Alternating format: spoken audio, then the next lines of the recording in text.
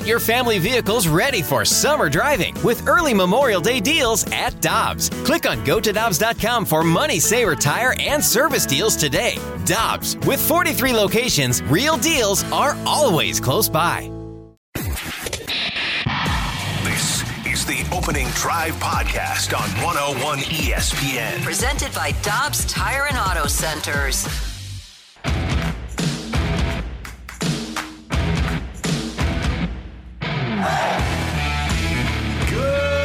Morning, everyone. Happy Tuesday and welcome to the Opening Drive on 101 ESPN, also on YouTube at 101 ESPN STL. And if you're listening on the 101 ESPN app, we thank you for tuning in from all over the world. Brooke Grimsley is here, Super Bowl champ Kerry Davis. I'm Randy Carricker, and we are going to be relentless for the next 3 hours, just like your St. Louis Cardinals were last night. Yes. If you're just waking up, the flash, apparently official, the Cardinals just don't quit. They play a hard nine. And you know, if you're the opposition, you get into a ninth inning and you have a lead against the Cardinals, you are in trouble. Good luck. Oh, man. Yeah, if there's one takeaway that I had from last night is that the Cardinals bullpen is bad, but the Diamondbacks bullpen is even worse. Oh, man. Especially Chafin. Whew. That was rough. Thank you to Chafin. Maybe we should applaud Chafin for that. No? Okay. All right. He was terrible. Grim Reaper out early today, fellas. Watch out. He's a big fella. And last night, he pitched kind of small. He pitched 2/3 of an inning. He did get 2 outs. He allowed 3 hits. He allowed 5 runs, all earned. He walked a couple. Did strike out a couple.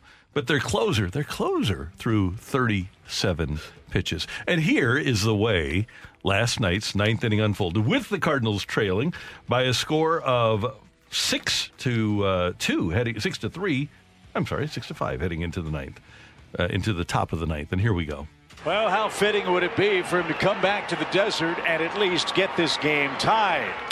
Line left field base hit. 1 run scores. Here comes Contreras. He'll stop at third. Goldie comes through with a game-tying hit. It's 6-6. 1 in it back. Yeah, and that was just the start of things. Goldie with the great at-bat to tie the game at 6, and then Lars Nootbaar with Contreras on, and Goldie on, and Donovan on. The 3-2 pitch. Runners go. Ball 4. Cardinals have the lead. Chip Carey the call on Bally Sports, and that's the most exciting walk the Cardinals had. And guess who else came up? A guy who may have gotten the Cardinals a little bit more on August 1st. Cardinal at every base, the pitch. Swing, drive, hammer toward left. The ball is down and into the corner. 2-run score. Here comes Nooner out third. He's getting waved. Oh, Nick clears him with a double. And he didn't pull a hamstring. Yes, that is something. Yeah. No back injuries, no shoulder. He stayed healthy. Yeah, completely healthy. And the Cardinals win at 10-6. Oh, and by the way, Adam Wainwright stealing that $17.5 million this year by pitching 5 innings, 2 runs, both earned, 4 hits. He struck out 3 and walked 2 in 76 pitches. It's a little disheartening. Burke mentioned it. The Cardinals bullpen let him down. Let Adam down, because you're looking at win 199. He left the game with a 5-2 lead. Next inning, it's 5-3, and then all of a sudden the Diamondbacks are up 6-5. And I know Adam Wainwright is happy about the Cardinals win, right? Mm-hmm. His team's probably not going anywhere this year, and so he probably really wants to get to that 200 sooner rather than later. And so that was for me, that was a little bit disheartening that the bullpen, Stratton and JoJo Romero, who has pitched great, just couldn't keep him in line for the victory. And that's one of those things, too, where we've heard the front office and Oli Marmol talk about, like, we've been trying to push the right buttons. In that instance, I don't even know who else you would go to. No, right. And JoJo Romero has been really great. But something about the Cardinals and their bullpen this season, blown saves, 1-run leads, is just a recipe for disaster for the bullpen. Yeah, as John Mozeliak would say, not great. Not great. But they came away with the 10-6 victory, and they'll go for 2 in a row tonight. So they snapped the losing streak, and that's a good thing. And the Cardinals, if you aren't aware of it, are still not in the cellar. So I think that's one of the positives we have to take out of this, is that, sure, they're 11 games out of first, but they aren't in last. That's a way to look at that. For sure. Sunshine, lollipops, and rainbows. Everything that's wonderful is what I feel when we're together. They're 11 games under 500, which is not great. Maybe they'll get back to 500. Well, let's do that first. Good to have Goldie. And our guy, Steven Matz, goes tonight against Zach Gallen. Oh, that sounds familiar. Where's he from? He's a Cardinal farmhand. Oh. I think they loaned him to the Miami, maybe. He's pretty good, though, right? Yeah. They took a shot. He was kind of a flyer. All-star game starter. For the Cardinals? No, Kerry. He is with the Arizona Diamondbacks now. Why is he with them? Because he got traded there by the Miami Marlins after the Cardinals had traded him to Miami in the Marcell Ozuna trade with Sandy Alcantara and Magneuris Sierra. Yeah. You gave up one good pitcher in that trade. Come on. Yeah. Why do we got to get angry? You gave up one good pitcher. Jeez. Be realistic, Randy. Okay. Good point, Matthew. 3-8 with a 4.0 ERA. Saquon Barkley has a new deal. You thought he was going to hold out, didn't you? Well, Saquon Barkley, breaking news this morning, signs a one-year deal for $11 million with, of course, the New York Football Giants so that they can fulfill my prediction that they'll win the Super Bowl this year. Oh, that is a bold prediction, sir. And your Super Bowl MVP is not one Saquon Barkley. It's Daniel Jones. Oh, my goodness. That's very bold. Yeah. I guess the NFC has the easiest route to the Super Bowl in comparison to the AFC with all of those quarterbacks. I think there's a team in their division, two teams in their division that they're going to have trouble with. One being the Cowboys and the other being the Philadelphia Eagles that actually made it to the Super Bowl last year. Yeah. I think the Philadelphia Eagles are the odds-on favorite to make it out of the NFC. The defenders always are, but how often do they make it? This is true. Randy, I have a prop bet for the Super Bowl already pulled up. Like this? Is Daniel Jones going to outrush Saquon Barkley in the Super Bowl? That's a very good one. That's a great one. That'll pay out, too. Yes. Oh, that'll pay out, too. I'm going to go put that in right now. I'll get like plus 70,000. Oh, by the way, if we're doing futures here right now, who's going to represent the AFC against the Giants? Because I don't think Dolphins. Kansas City's making it back. I think it's going to be the Bengals' time. That's a great call. I think it's their time. They've just kind of been year after year right there, come up short, made it to the Super Bowl, come up short. AFC Championship games, they're right there, poised. Joe Burrow is if they didn't start off the season as slowly as they did last year, they probably would have been in a better position. And then you had that unfortunate incident where you had to miss a game. They had to cancel the game. It's a lot of things that didn't happen right in the right direction for them. I think the Cincinnati Bengals are the team that's poised to do that. So I know that Kerry Davis can't hate me because he's too good of a guy, but I know he can come close. And I'm going to say the Baltimore Ravens. Ooh. Oh, really? So you know what? As much as I don't like that team that wears purple, I do like. You can't even bring yourself to say their name. I don't. Someone asked me, was I going to watch they had a 30 for 30. Are you going to watch that? What the hell am I going to watch that for?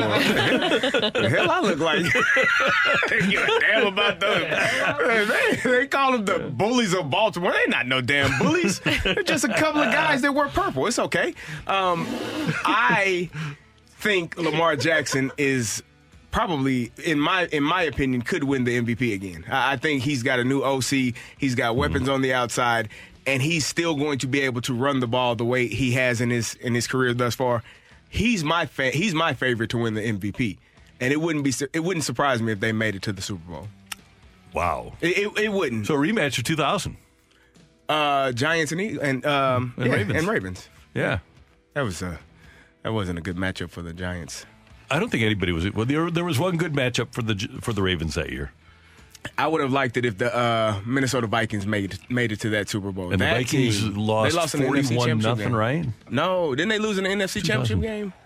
Or was that a different year when they lost to the Falcons? Which year did Randall Cunningham and Randy Moss? Oh, that was 99? 98? Yeah. Okay.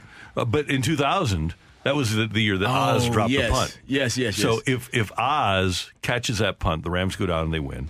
And then they beat the Giants. They beat the hell out of the Giants. And what Mike says he would have done, Mike Martz, with Sam Adams and Siragusa in the middle, he was going to go no huddle.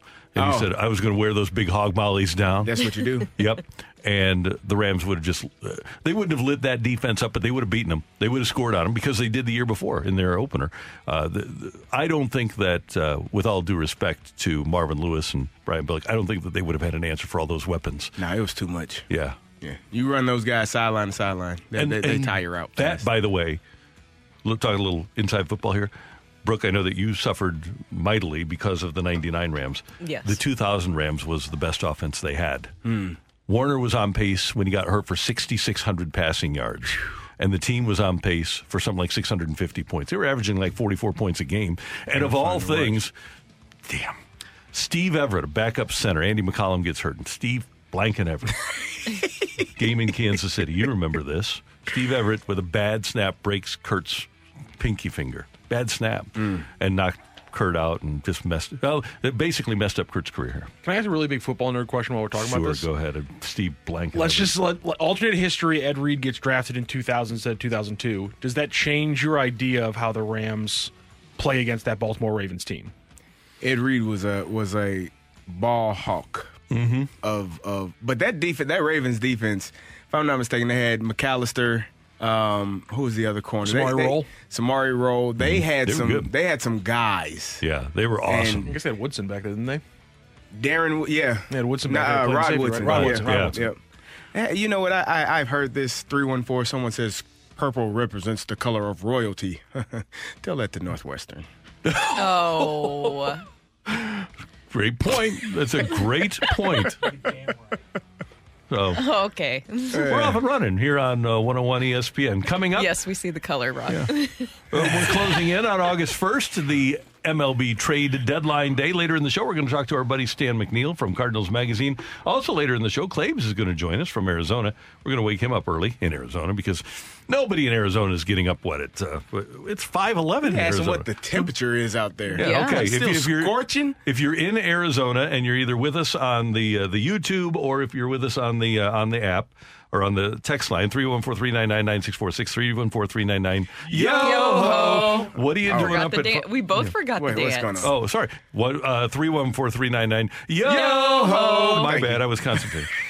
So, yeah, what are you doing up at 5:12 in the morning, and what's the temperature in Arizona right now?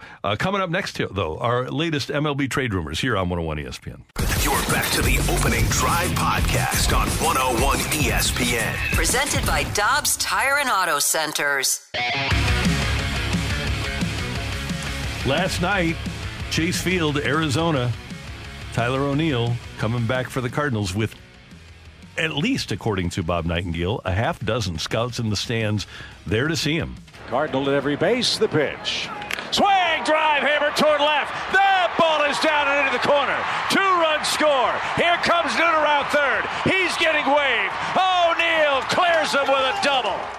So you have to think that the scouts liked what they saw from Tyler O'Neill. I'm mildly surprised, Brooke and Carey, that many teams have interest in a guy that missed 63 games with he had I think he had a sore back. How long did he have that? Carey, I think he had about a week back. Okay. It is 7:15. Yeah, it is 7:15. You get one more time for today. No more back injuries. I'm predicting 9:15 right now. I'm predicting 9:15. Is this what we're coming to? We're going to start placing bets on when the back joke's going to be made? I've been waiting for this for 2 weeks to start putting numbers on it. Clean fun. So he is available. Now, here's another one that I find interesting. Derek Gould reports that an unknown American League team is considered acquiring Steven Matz. If you have Steven Matz, 2 years left at $22 million, and you're the Cardinals, don't you move him?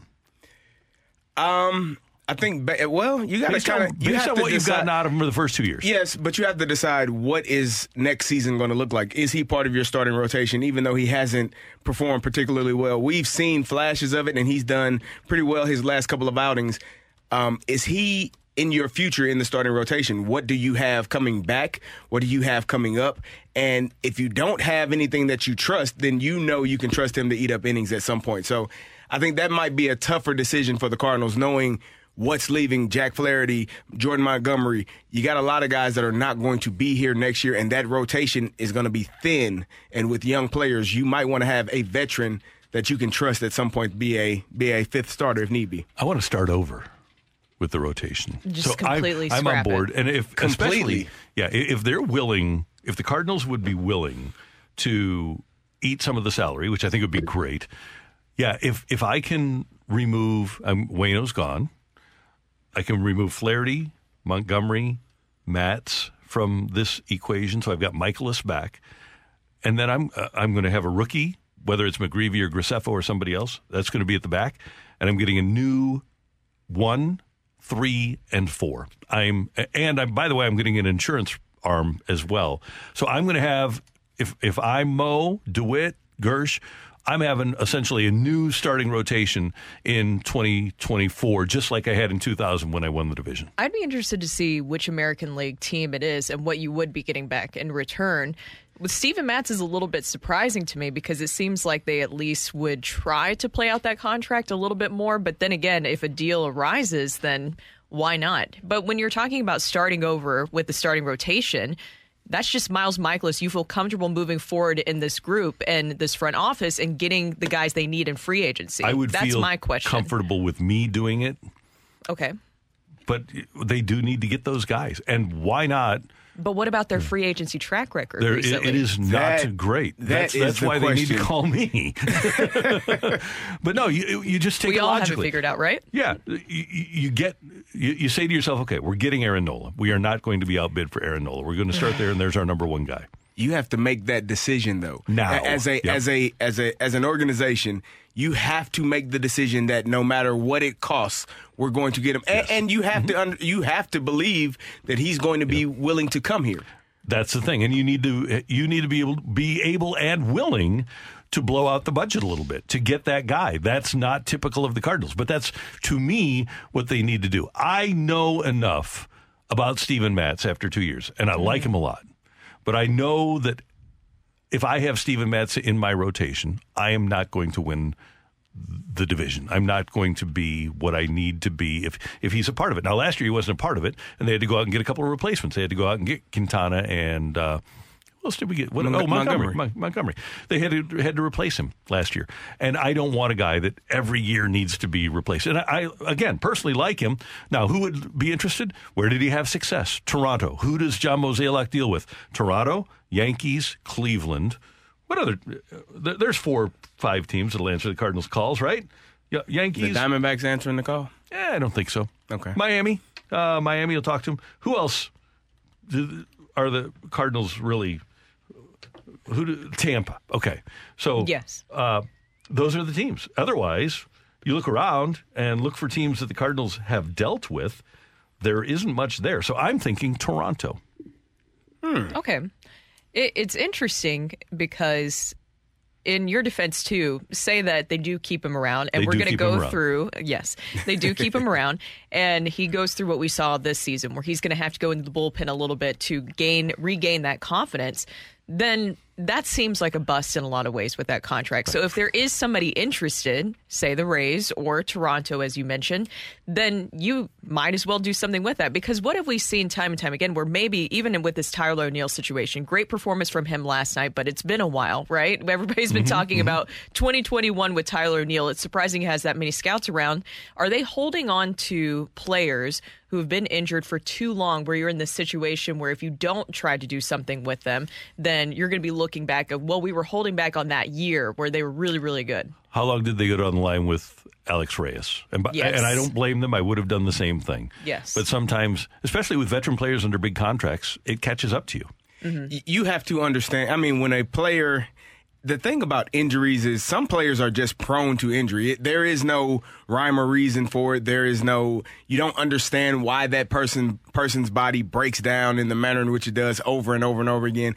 And with Tyler O'Neill, I think, as you said, they were waiting for that version of him that was a top 10 MVP candidate. We know that it's in there, but if you're not able to stay healthy and you're not able to do it on a consistent basis, then it's difficult to trust that person in your lineup every single day. Now, let me give you another note. Ken Rosenthal reporting that a guy that I I didn't pine for, but I thought would be of interest. And Derek Gould reported that the Cardinals would have interest in him. Lance Lynn has the Cardinals on his 10-team no-trade list. Oh, really? Lynn's no-trade teams are the Cardinals, Padres, Dodgers, Giants, Mets, Angels, Mariners, Yankees, Rays, and Jays. Oh.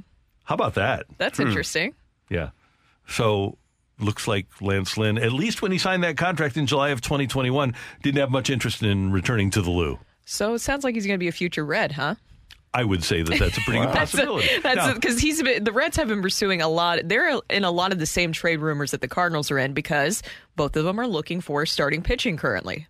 But the Reds are looking for starting pitching for now, right for a now. stretch run. Yes. We're looking for, because we won last night, we're looking for starting pitching that we can utilize at the start of 2024. Yes. Go ahead. Oh, I was just going to say, people keep bringing up, so say that you let Matz go. Does that mean that you're going to go all in maybe a little bit more in Jordan Montgomery, try to pursue him during the offseason? No, I don't think you can do, well, maybe during the offseason, but I don't know if you're Montgomery. Say that you rent him out. He's done. And then. Yeah, I think he is too. Yeah, I think he's done here. Body language tells me that if I'm Jordan Montgomery, I don't feel trusted by this front office. Well, I don't even know if maybe it's trusted. Maybe it's the issue with Wilson Contreras where we pretty much assume that that's where it came from. Those two not seeing eye to eye in terms of pitches and what needed to be called when and where it needed to be located. It doesn't feel like this feels like a place he wants to be going forward. Same thing with Jack Flaherty, moving on from him. My main fear is if you get rid of the entire starting rotation, except for Miles Michaelis. He's the only one returning.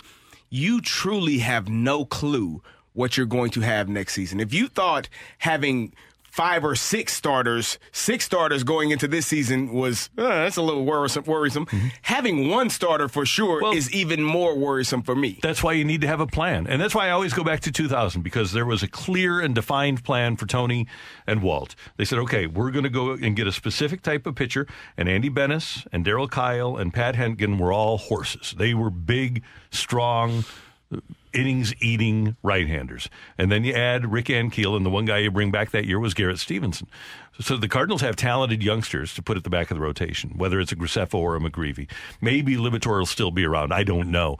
But you need people, and you need to define, and Aaron Nola, he might lead the league in innings pitched this year. You need to define what sort of pitcher you need. And the Cardinals, we saw it last night. You can't get 5 innings out of your starters. You need to get, with this manager and this approach that the Cardinals have, you need a 6 or 7 inning starter that is paint by numbers, that makes it really easy for the manager, makes it very difficult for the manager to make a mistake with the bullpen. And the best way to do that is by having a really good starting rotation. That was going to be my next question. If you are unable to get that starter or starters that can eat up innings, you got to help this. You got to fix this bullpen as well. This entire pitching staff, it's bad. It needs to be retooled, hauled over. They have to do something.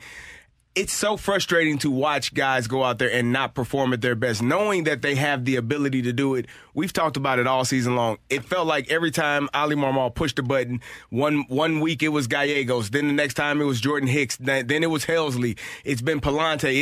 Yesterday it was JoJo Romero. It's been Stratton. It's been Verhagen. It's been every person in this bullpen at some point has gone out and just really not taking care of their business and cost the Cardinals a game. And I can't, and by the way, Nola is second in the league in Major League Baseball in innings pitched after Logan Webb. Here's another thing that they have to define, and they haven't done a great job of it, frankly, but I can't determine this. But are the Cardinals getting the most out of their pitchers? Is Dusty Blake maximizing the abilities of these pitchers? We don't know. We know that Jordan Montgomery has terrific stuff and has been up and down. We know that Jordan Hicks has great stuff and started the season really slow, and then he's gotten better as we've gone along. But I just could not tell you if they're getting, maybe they are getting the most out of people like Flaherty, out of Genesis Cabrera. I don't know. But that's another thing that they have to figure out is, are the people that they're charging with getting the most out of their investments, getting the most out of their investments? I think that's a fair question. And we use the term rehome because we're not advocating for anybody to lose their job here. We never would want that to happen. But possibly you re-look at the pitching coach. Yeah, and you rehome the pitching coach situation because he was a pitching strategist under Maddox for 2 years prior to getting this, and then he was at Duke prior as well. And so you can question his resume a little bit. And with the way the pitching staff looks this season, it hasn't been great. And you could argue too with the starting rotation that maybe you could have seen the writing on the wall with this, but the guys have not looked great this season. It's more than Wilson Contreras and all that drama behind the plate. There's a lot more to look into here because you could question some of the game planning. You could also question some of the execution of the pitches and all that different kind of stuff. So then you start to look at maybe even this offseason as you're retooling, as you're fixing the starting rotation, that you also look at something that can help maximize that talent in there because they are really, really going to need that moving forward, especially if you're going to bring up a Gordon Graceffo and a Michael McGreevy. Then you have to make sure that you're not going to have another Matthew Liberatore situation where he does fine in the minors, comes up, and then he's not getting he's not doing at least what he was doing in the minors.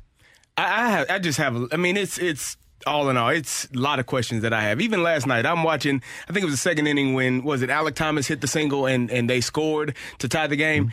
It's 2 outs. Why in the hell is Nolan Arenado damn near on the infield? Like, you got to throw the runner out at first. It doesn't matter.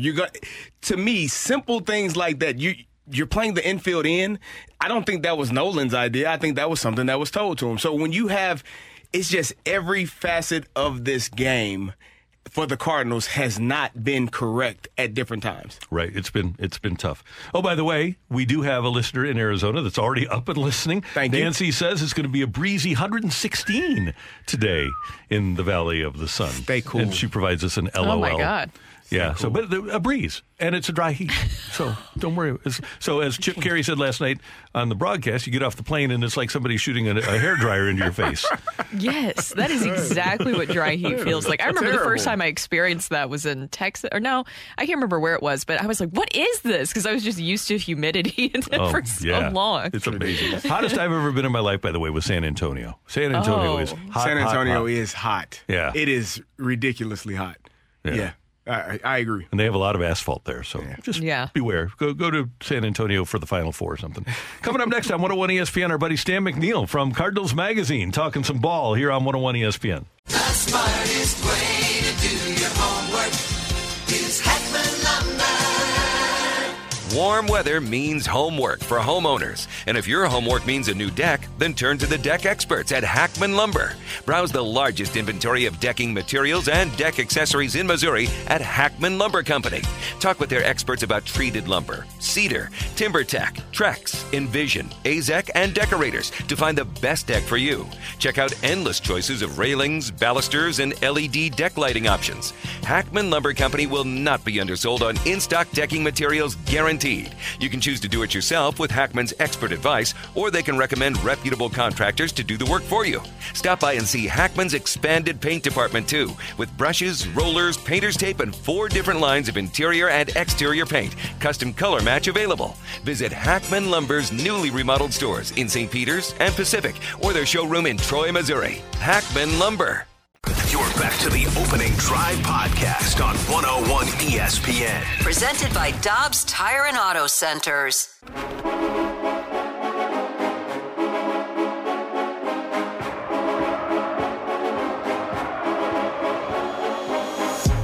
Brooke Grimsley, Super Bowl champ, Kerry Davis, Randy Carricker. Great to have you with us here on 101 ESPN. And our friend from Cardinals Magazine, Stan McNeil, joins us quite often here on Tuesday mornings here on 101 ESPN. Good morning, Stan. How you doing? Good morning, Randy. I'm dragging a little bit, but I guess it's worth it. I stayed up through the finish of the game last night. I did too, and so did Brooke. Kerry dozed, but that's okay. He's 8th inning. That'll do it. Yeah, okay. Hey, as we get started here, everybody in St. Louis just loved the Albert Pujols story, and you're chronicling that. The Cardinal Publications Group is chronicling the Albert Pujols book. Tell us what you got coming up.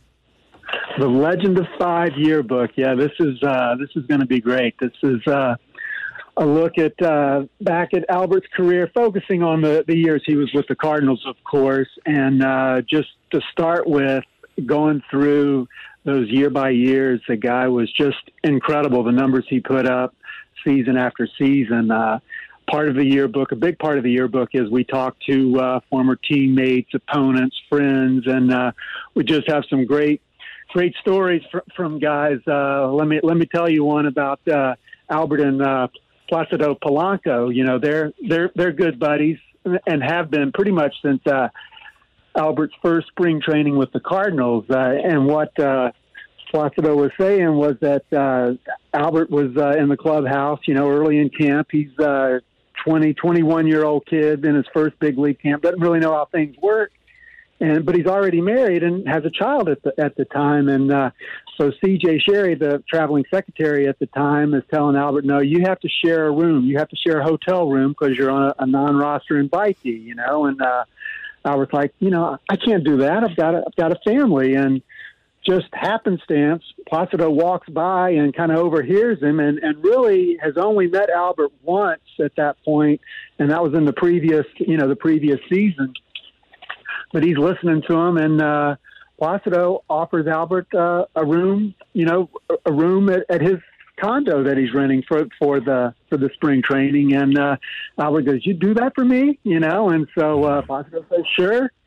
Albert and his family lived in Placido's condo in spring training, and Albert ended up renting an apartment near Polanco once the season started in St. Louis, and here they are 22, 23 years later, still close friends. That's great. That's awesome. Yeah, there's a lot of stuff like that, you know, kind of behind the scenes, just what made Albert kind of tick type things.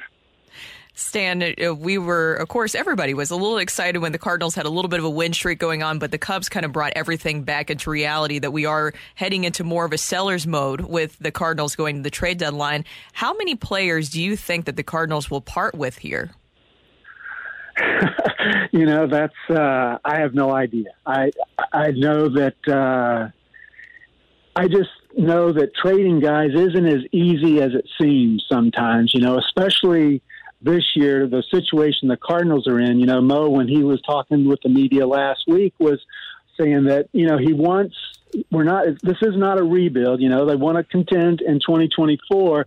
So he's looking at guys, prospects that are not too young, kind of AA and above like that. And, you know, when you start talking about prospects, you start talking about you know, so I just think it's going to be difficult. It'd be nice to see some good young arms move into the system at what cost that is.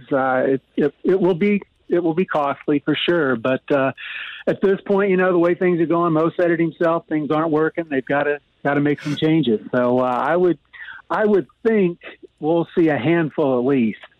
Stan, you said it's not a rebuild, but it kind of feels like it as it pertains to this pitching staff. How is it possible that the Cardinals go into next season with one starting pitcher that was on this year's rotation?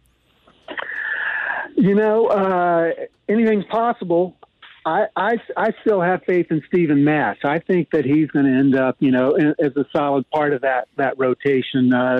You know, he's looked better this season recently, and you know, he's got a couple of months here to kind of solidify his spot in the rotation. So kind of put him in there with Miles. And beyond that, though, yeah, it depends on if they can bring back, say, Monty or Jack as free agents, or if Matthew Liberatore, you know, he's had a kind of a tough go of it here lately, but, you know, you're not going to give up on him. He's only 23 years old. So there'll be some holes in there. That's for sure. Stan, tell us about the current edition of Cardinals Magazine. Well, we have our Nolan Gorman issue out, and it's, let's see. He got hot once he was on the cover of the magazine. He got hot. You know, he's dealing with a little back issue now. But how long do you think he's had that? About a week back. I cannot. Why did you guys do that to Stan? Stan's just... No, I love that. Thank you. We're glad that you love it because Brooke doesn't.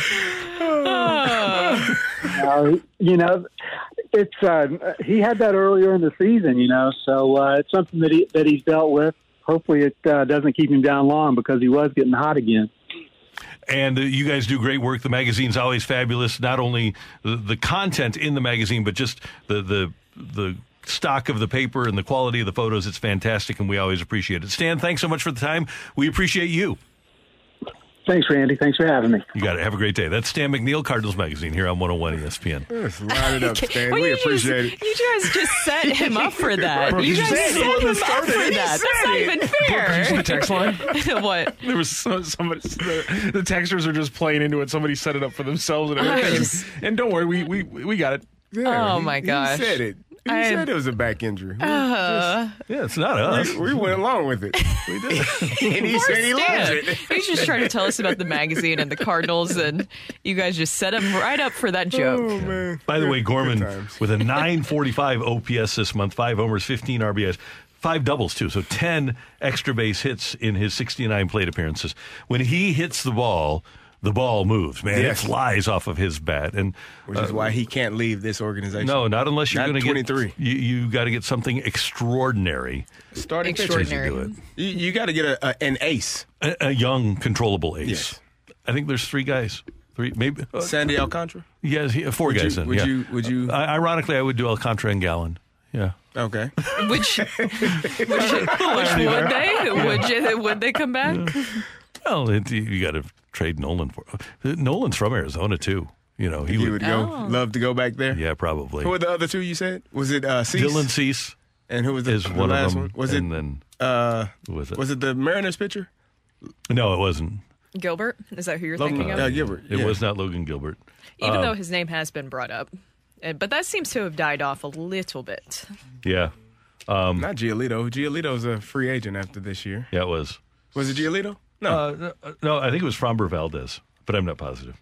But anyway, it's teams with pitchers that they would not give up. Basically, it's the old "who says no" game, right? Because the Cardinals it's just such a have ridiculous. to say no. Yeah, it's just so ridiculous that yes, man. Can I throw out one question that we've been getting a lot today? Do you think the unsolved question around Wilson Contreras and who will be behind the plate for the Cardinals next year will affect the free agent discussions with pitchers? No, money is what talks. Yeah, I don't think that would be too much of a giant concern for them. Maybe a little bit. And I have seen some people texting that into the text line. I think that is a fair question when you see all the kerfuffle, or what is the other word we use? The kerfuffle. Brouhaha. The brouhaha that we saw with some of the pitchers in Wilson Contreras this season. And look at how much they've limited his playing time here recently. Right. It does make it interesting. And then they sent Herrera down yesterday. Yes. What are we doing sending Herrera down? That was more of a numbers game is what it looked like. Not saying I agree with it, but it was more of a numbers game because you activated Adam Wainwright, right? And then you brought in Suarez, and you know that Waino can only go 5 innings, and so that's why. You're always being logical, Brooke. I know. I'm sorry. I ruined the fun because I know a lot of people were upset about it. So Herrera was the choice to go down? There's somebody else on the roster. Yeah. Tomater. Taylor Motter. He started for you last night. Hey, he got a hit, right? There you go. Did that happen? I think I saw that because I texted you guys and I said with every hit he gets, his hair grows. His hair does look longer. It does look good. We had, by the way, everybody got a hit last night. We have a basically. we have a show text, and I got. Let me see. Hold on. Let me check. So I provided a beautiful GIF or GIF, whatever way you want to call it, of Mater. And Matthew is the only one that responded and laughed. No, I laughed. I did laugh. You just internally. Internally, okay. Yeah. Internally, it was so funny. No, the Tomater. Look.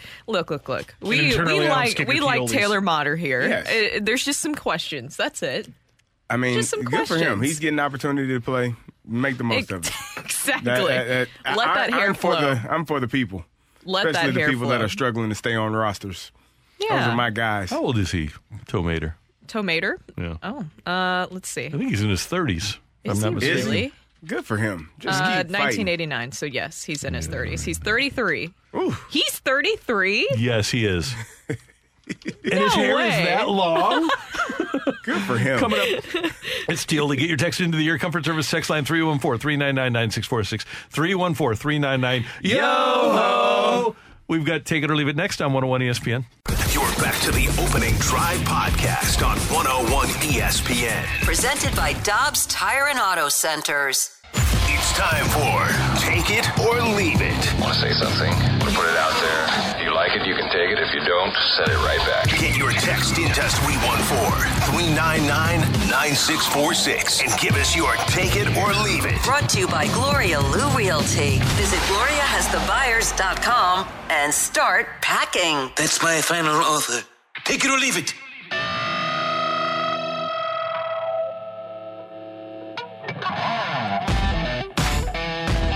With Brooke Grimsley and Kerry Davis and Matthew Rocchio, I'm Randy Carricker. It is the Opening Drive on 101 ESPN. Get your text in to the Air Comfort Service text line for Take It or Leave It, 314-399-9646, 314-399-YO-HO. We're still waiting for Kerry to return. Here he comes. He's coming. There he is. I wondered if he was getting coffee or something. No, he was going over to Casey. Oh, okay. Good. All right, kids. Lionel Messi house hunting in Miami and looking at huge mansions with photos. This is on TMZ.com. Take it or leave it. By the end of this year, by the end of 2023, we will see TMZ photos of Mbappe scoping out homes in Ladue and Town and Country. I'm going to leave that. Ladue and Town. I'm going to leave. You think TMZ's gonna come to St. Louis? Yeah, for that. Oh, okay. Yeah, the unbelievable part is a reporter coming from LA to St. Louis. That's the unbelievable part of that story. That is Mbappe? the most intriguing part of that. I'm gonna leave that, Randy. Dang it. I saw a number the other day. I don't know. I've seen a lot of numbers. 312 million? It's a lot. It's a lot of money. Well, that was the transfer fee. And then it was $700 million salary. That's what I saw. So it's like always $64 million a month. Yes. That's insane. Good luck. Well, it's enterprise money. just rent a few more cars, If it's kids. not ours, just spend it. I think Leo, his last contract with Barcelona or PSG was $300,000 a week. DiCaprio? Lionel Messi. Oh, okay. Lionel Messi. You're hilarious, Randy. So I was looking at some numbers. I was looking at some numbers earlier today, and Aaron Rodgers had 3,695 yards passing, 28 touchdowns, and 12 interceptions. Take it or leave it. Jordan Love eclipses 4,000 yards this year. Leave it. Oh. Leave it. I don't know, Randy. Okay, give me your reasoning, and then I'll base it off of that. Well, so I think with obviously Aaron Rodgers started off really slow last year with the younger receivers, those guys dropping passes. One thing that you do get when you are a younger quarterback, you get to work with the younger receivers. So I think there's a little bit of familiarity there. I think they're going to be – and Jordan Love has not been a slouch in his opportunities that he's had at the quarterback position for the Green Bay Packers. They run the ball well with those two running backs, hand the ball off, throw it to him.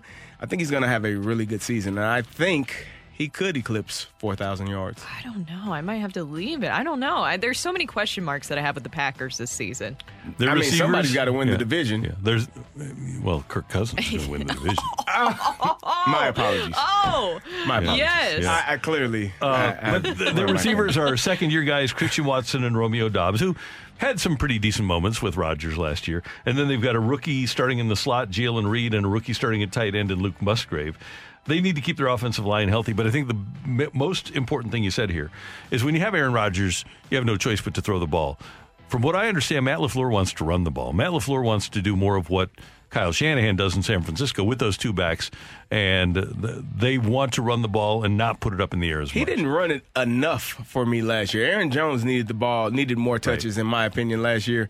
But you had to feed Aaron Rodgers. You had to feed that ego. Yeah, it's going to be intriguing to see how him and Dillon in the backfield, Aaron Jones and Dillon in the backfield. I would love to see them run the ball more, but they just didn't do it enough. Lions or Packers? Ooh, that one is interesting. I'm going to say Lions. I think I am too. A little bit of hesitancy. Yeah. It's a really good thing C.J. Gardner-Johnson's health was okay. Yeah, it is. I think that would have shifted your answer a little bit. He didn't tear it up, so yeah. I'll be back here shortly. Take it or leave it. Every once in a while, I'll get on a conspiracy theory, and I'm starting to believe this one a little bit more. Oh, no. Take it or leave it. Elon Musk is purposely trying to tank Twitter because what in the world is going on? Thank you to Matthew Rocchio for bringing this to my attention because I've been half paying attention to the story. I thought that it was more of a joke that he was going to rename Twitter X. I didn't think that was seriously going to happen. And then Matthew pointed out to me today that if you go on the web browser version of Twitter, if you type it on the old internet, that you'll see that the X is there on Twitter now. Is it? Yes. I'm taking it. I haven't seen it. I fully believe that he is purposely tanking Twitter. I agree. Because what is the X? Why X? Is he naming after his child? What is his child's name again? Yeah. I don't know. It's like it's like a math problem, is what his child's name sounds like. No. Algebra? Let's see. You're not going to be able to pronounce it. Elon Musk. Okay. Someone, I don't know what this. I don't know anything. Did you find it? XAEAXII. What the? Come on. Yeah, you're not going to be able to pronounce it. Who owns? Is he SpaceX? Yes, he is. So there you go.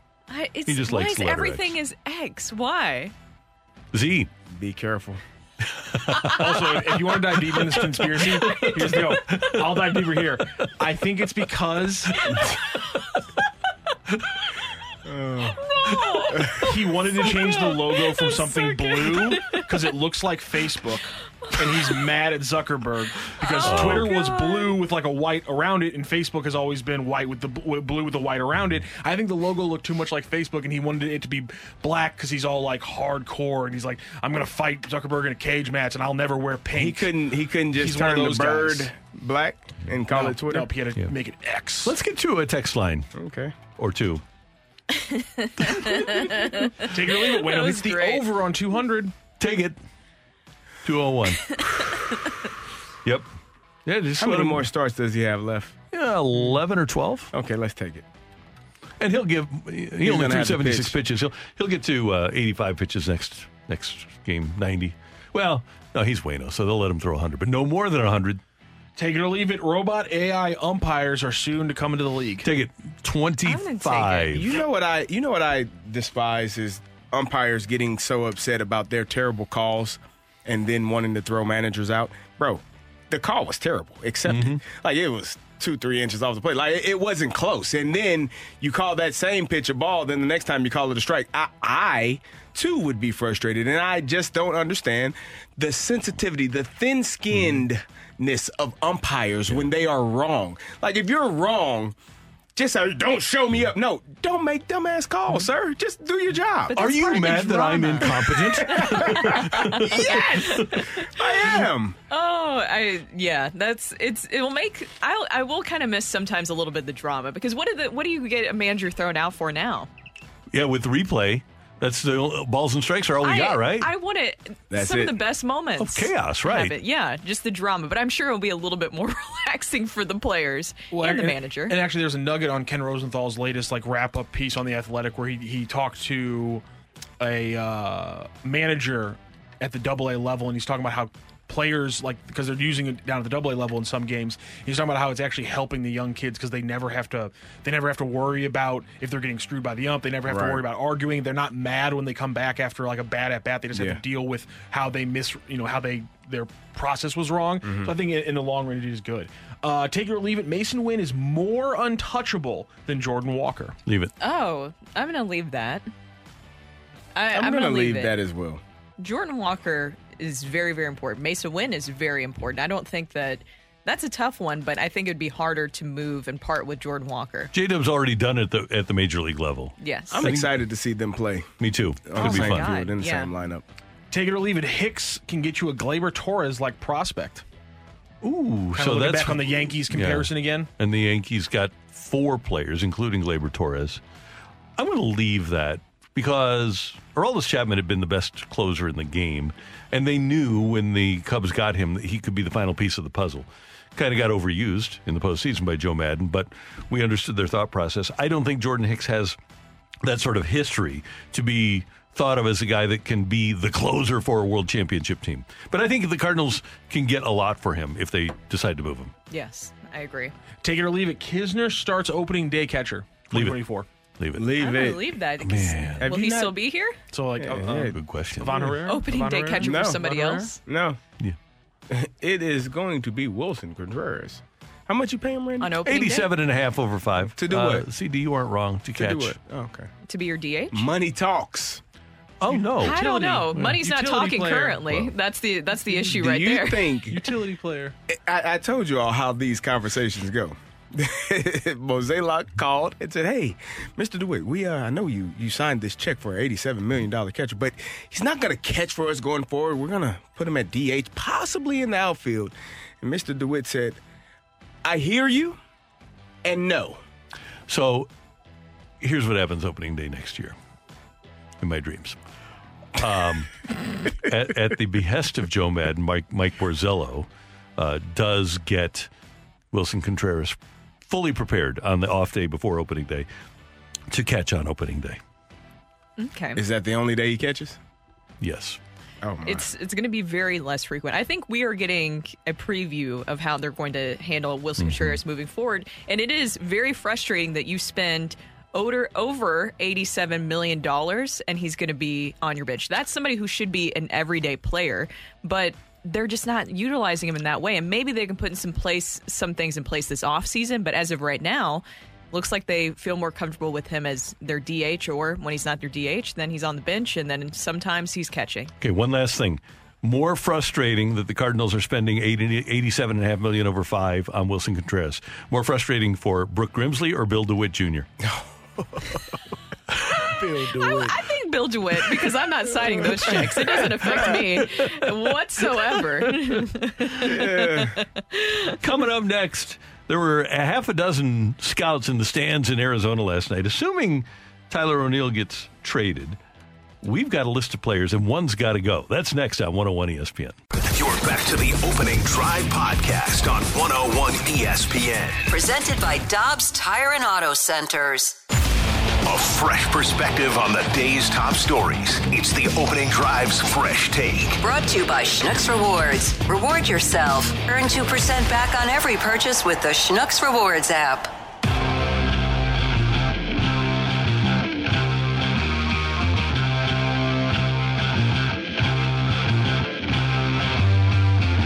Cardinal at every base, the pitch. Swing, drive, hammer toward left. The ball is down and into the corner. 2-run score. Here comes Nooner around third. He's getting waved. O'Neill clears him with a double. Chip carried the call last night on Bally Sports. It's 8:05. Time check brought to you by Clarkson Jewelers, an officially licensed Rolex jeweler. In the opening drive, you got Brooke Grimsley. Brooke Grimsley. You've got Kerry Davis. You've got Randy Carricker, and that's Tyler O'Neill's big hit last night, and there were a half a dozen Major League scouts in the stands to see him. Cardinals didn't have anybody else on the field that they are outwardly looking to trade, although it could happen. But here's my thing, guys. I was thinking about this. Assuming Tyler O'Neill gets traded, you've got this group of outfielders. You've got Jordan Walker, Dylan Carlson, Tommy Edman, Alec Burleson, Lars Nootbaar, and let's throw Brendan Donovan in there. You're going to trade one other because you have such a glut of outfielders, and you want to get some people back and maybe throw one of them in as a package deal. Okay, here's what I'm thinking. One's got to go, and I'm going to pick the guy with the lowest upside. So while I like the guy a lot and I love the versatility, I like Walker's upside way better than Tommy Edmonds. I like Carlson's upside better than Tommy Edmonds.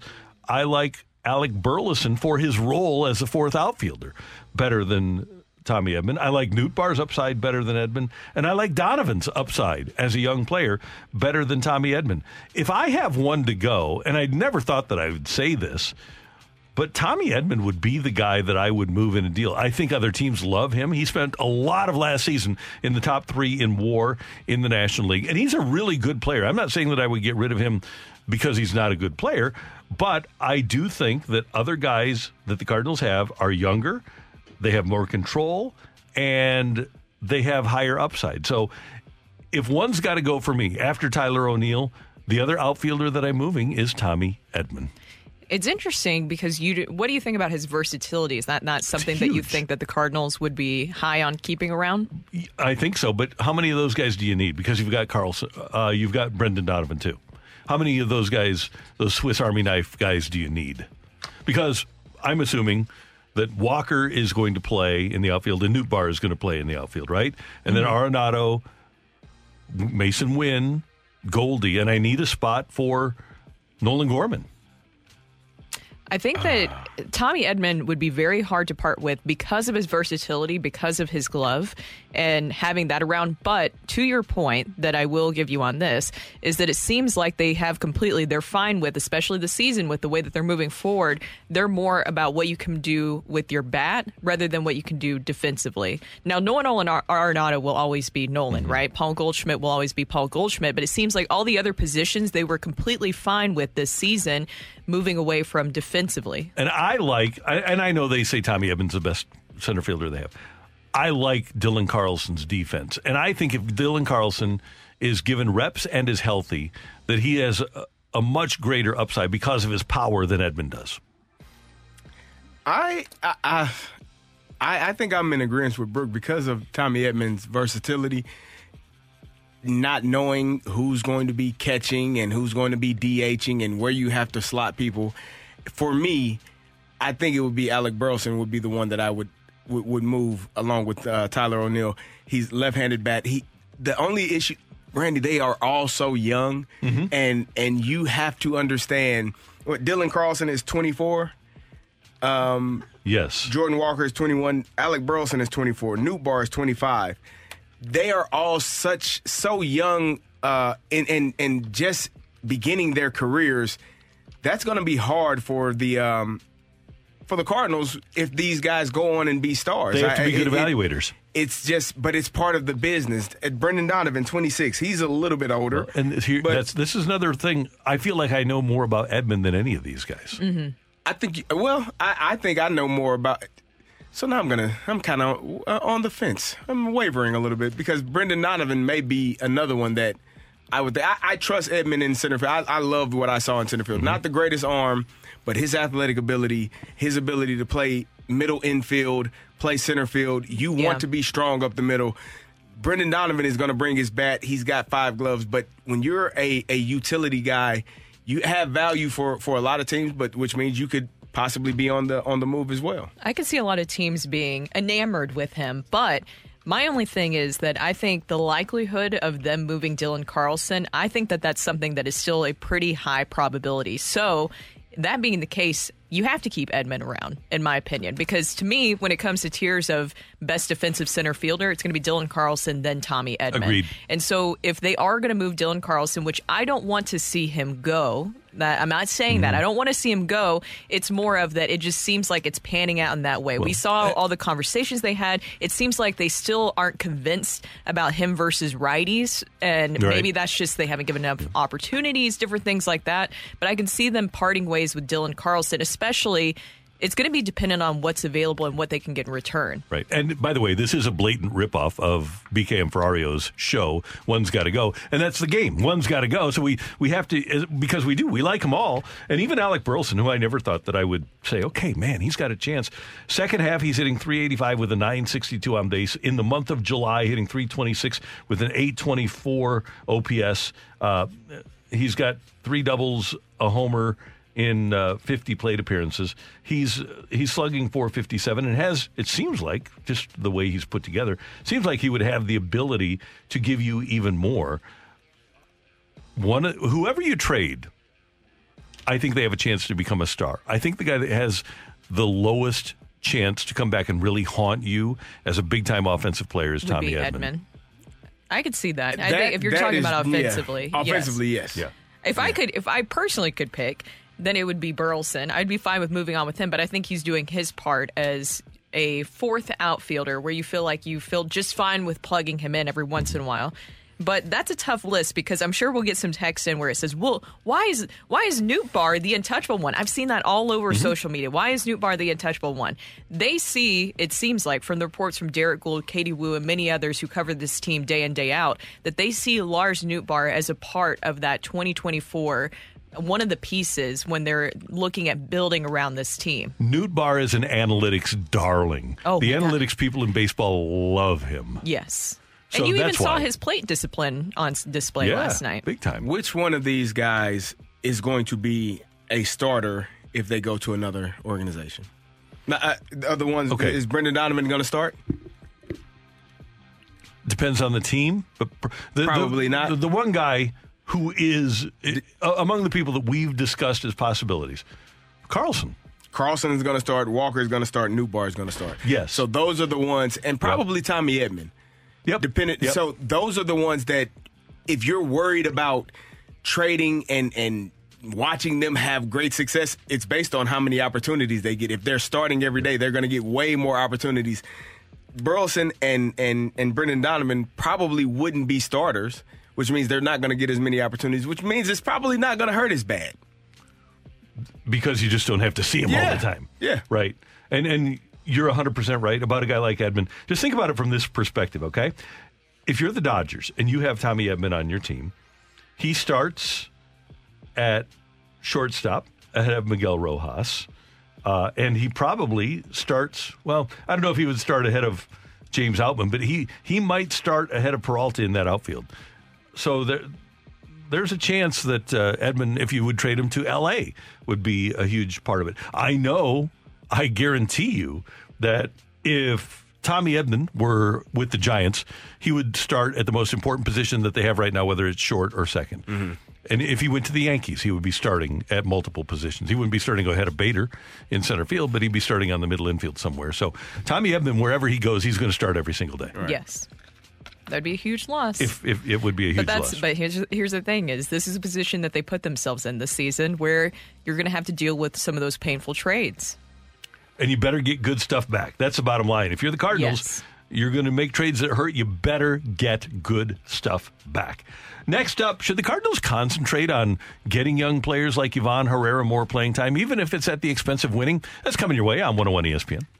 You're back to the Opening Drive podcast on 101 ESPN. Presented by Dobbs Tire and Auto Centers.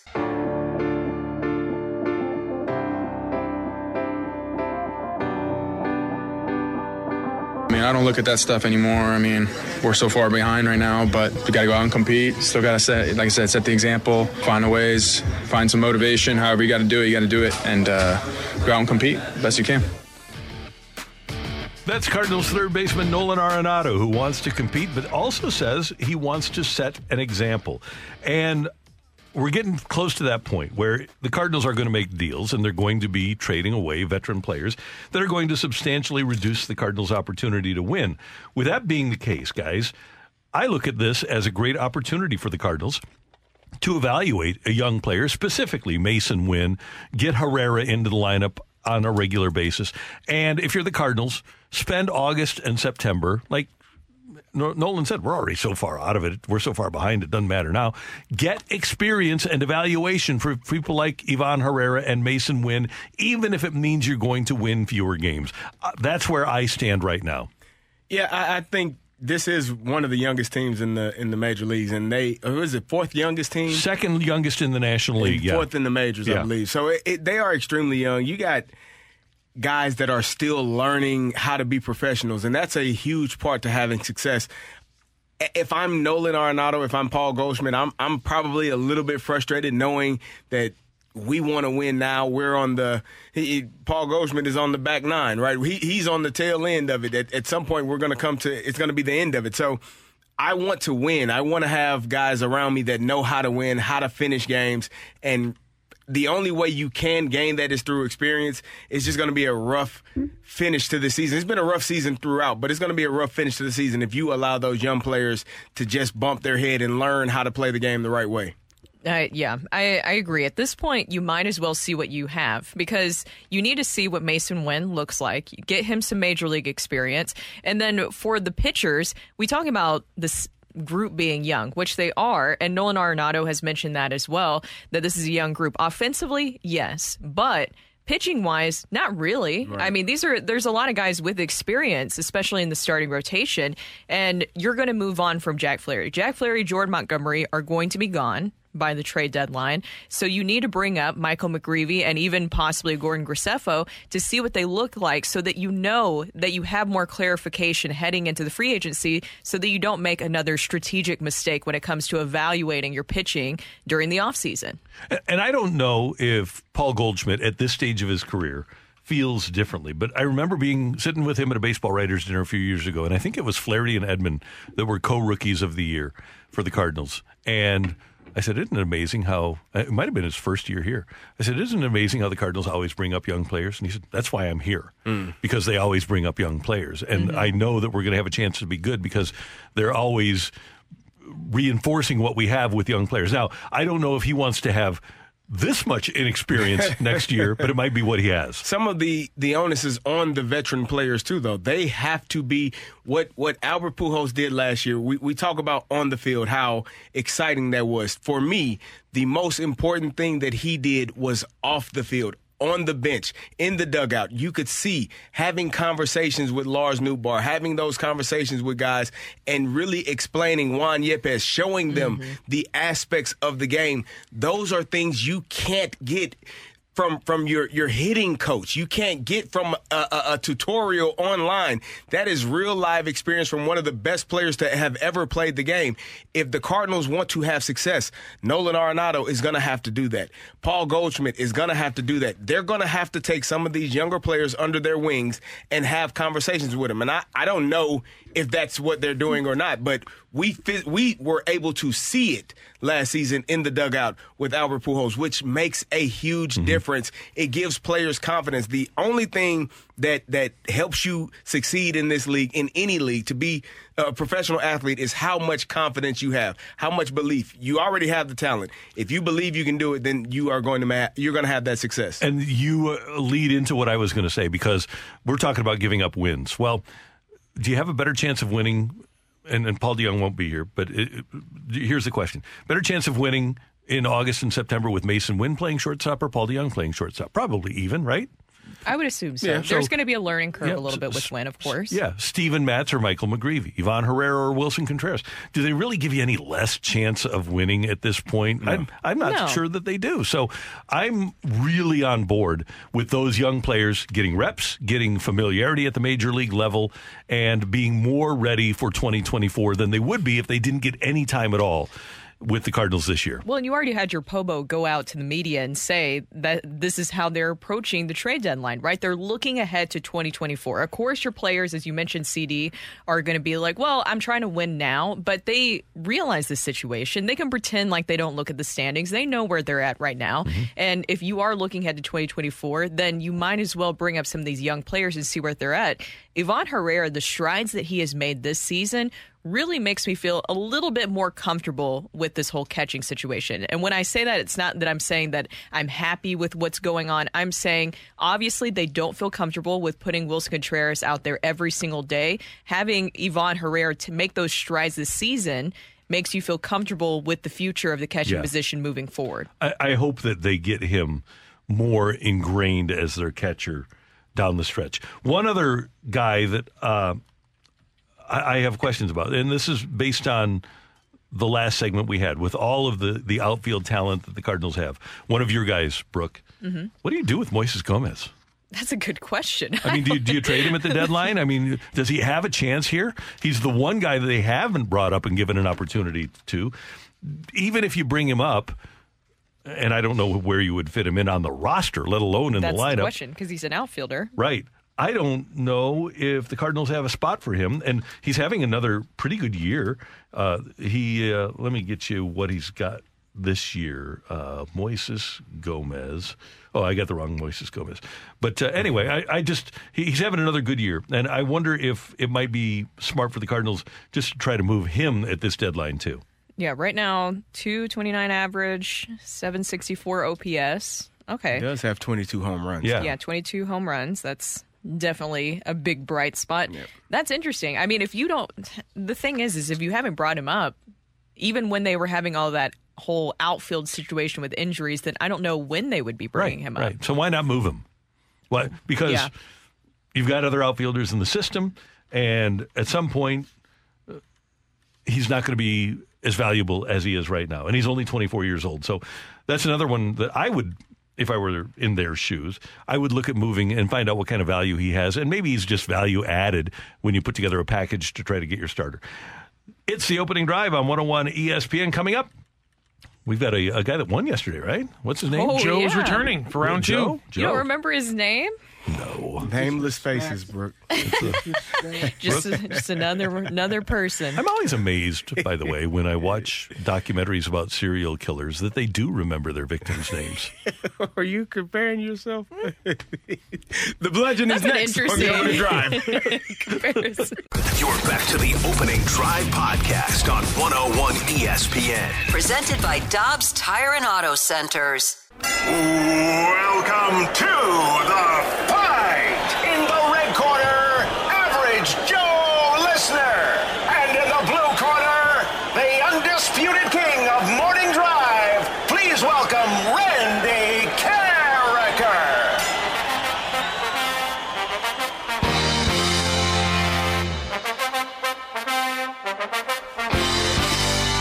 Welcome back to the opening drive. I'm Kerry Davis, joined by Brooke Grimsley, and it is time for the fight. And our fighter today is Joe. Joe, good to talk to you again. How's it going? I'm doing well, guys. How are you? Doing wonderful. You got a win yesterday against Randy Carricker. Are you ready to make it 2 in a row? Do my very best. Let's try it. All right, here we go. Happy birthday to Sweetness Walter Payton. Payton was the first player ever to achieve the touchdown triple crown, a passing, rushing, and receiving touchdown in the same game. Well, the only 2 other players have done it, LaDainian Tomlinson and which wide receiver? Is it Antoine Randall L., Matt Jones, or David Patton? Randall L. Harrison Bader made his Cardinals debut on this day in 2017. Despite pulling out because of injury, which World Baseball Classic team was Bader committed to play for this past spring? Excuse me. England, Italy, or Israel? Give me the options one more time. Sorry. England, Italy, or Israel? Let's go England. There are only 2 Padre players to lead the National League in home runs, Fred McGriff and who else?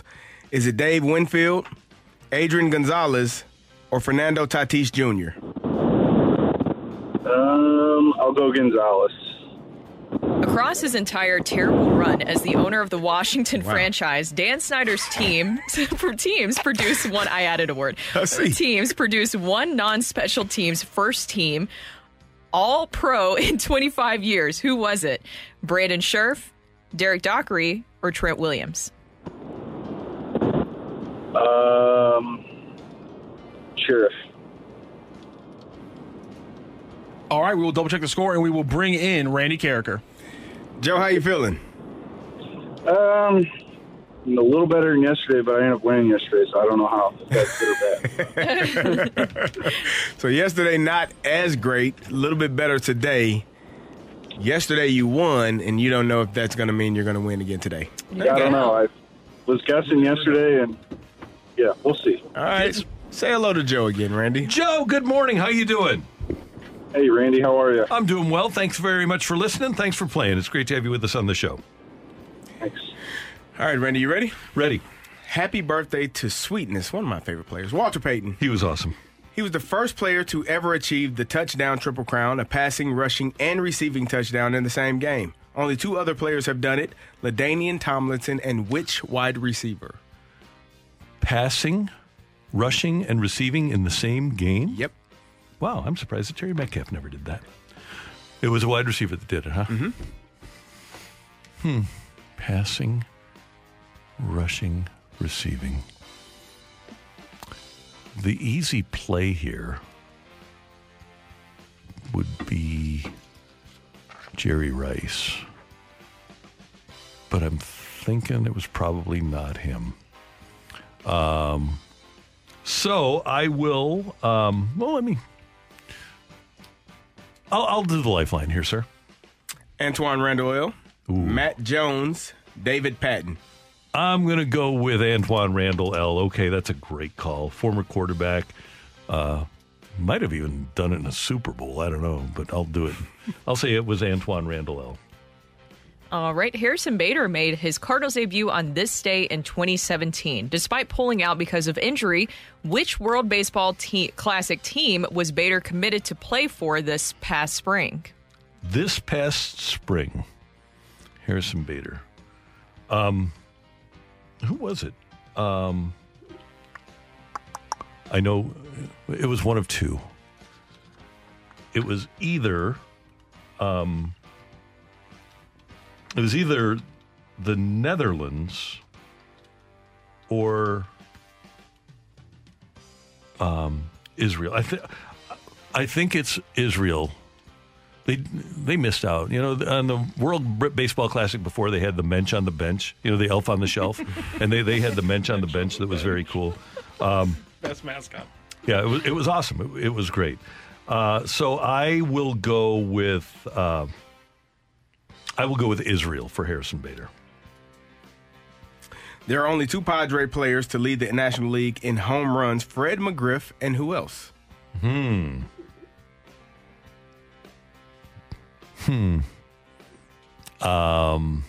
already used the lifeline. So I know Nate Colbert had a ton of home runs for them. St. Louis and Crime Dog. You know, I'll go Gary Sheffield. Because I was actually looking at him yesterday. He almost won the Triple Crown for them. I don't know if he wound up leading the league in home runs. But I'll play Gary Sheffield. Yeah, sure. Across his entire terrible run as owner of the Washington franchise, Dan Snyder's team produced one non-special teams first team All-Pro in 25 years. Who was it?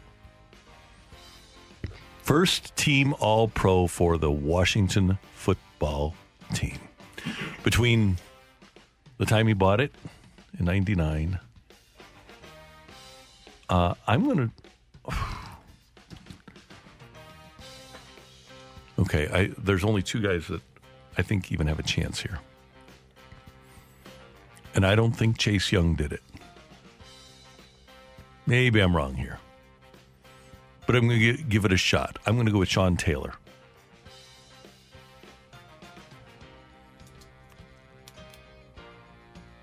He's over there studying. All right. Which makes me nervous. Again, deep thought. Ladies and gentlemen, actually. We have a tiebreaker in today's fight.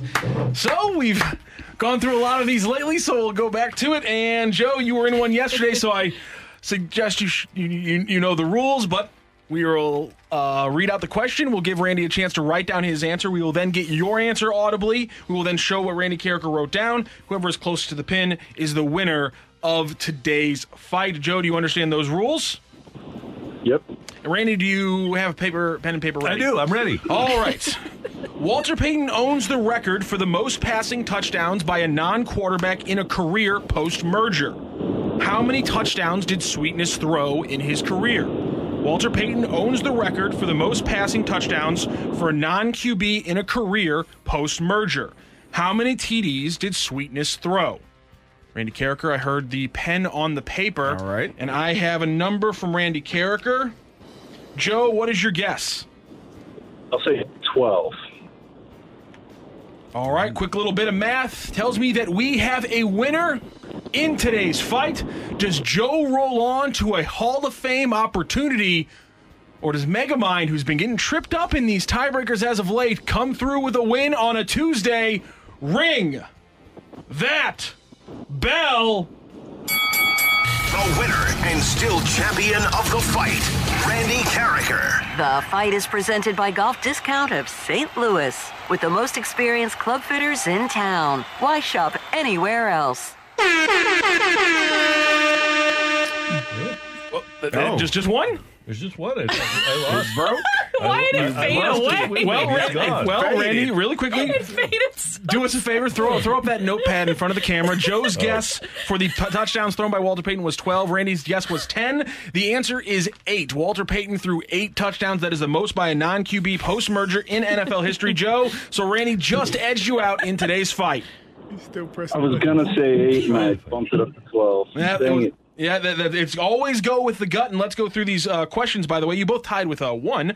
Happy birthday to Sweetness, Walter Payton. Payton was the first player to ever achieve the TD Triple Crown. Only 2 other players have done it. LaDainian Tomlinson and which wide receiver? David Patton did it for the New England Patriots in 2001.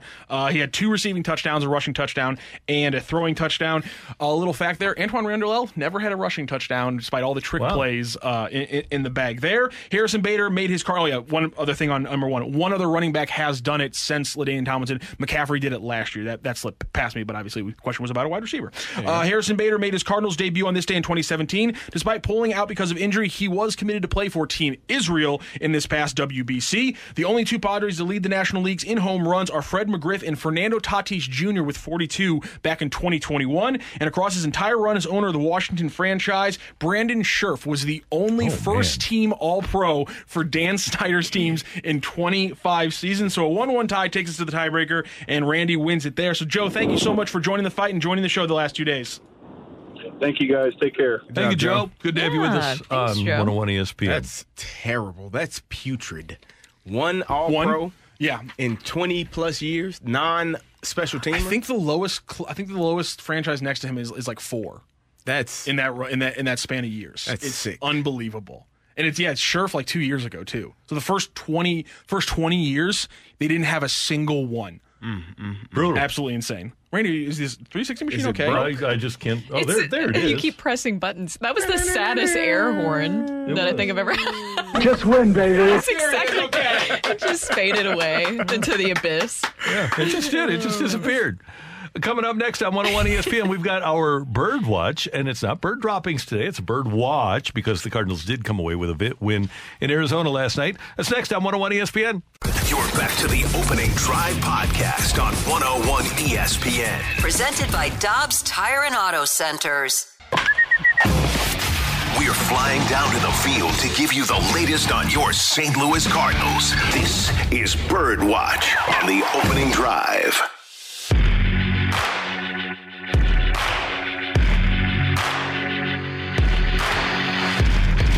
What's going on with the Redbirds? It is time for the Bird Watch. Brooke, there's a little bird calling you. Oh, there it is. Hello, little birdie. I just wanted for my Bird Watch to recap some of the moves that were made yesterday, because I did see a lot of people on social media very confused, and rightfully so. When you see that Herrera is sent back down, you're like, whoa, wait a minute. He's doing all the right things. And Oli Marmol even mentioned that yesterday in the pregame. It was more of a numbers issue. So the series of moves yesterday was Adam Wainwright was activated, Andrew Suarez was selected, Ivan Herrera and Zach Thompson is a little interesting. We're option. Ryan Helsley moved to the 60-day, which Helsley is interesting because he's a name that we have seen in some possible trade rumors, the 60-day IL. That indicates to me that that's a player who's likely not on the move, possibly. I would agree with that. When did they put him? Do you know right off the... They put him on the injured list? Yeah, I don't... Sorry to put you on the spot there. I'll see if I can find it. I cannot remember. He's been out for a while now, but moving him to 60-day, he'll be out until like middle of August. Yeah, moves him past August 1st. That's the bottom line. And the thing with Herrera is he has done all the right things. We were talking about earlier, he has made significant strides this season where you really feel comfortable about him continuing to grow in that role. And it wasn't about that with him. It was more of Adam Wainwright coming back.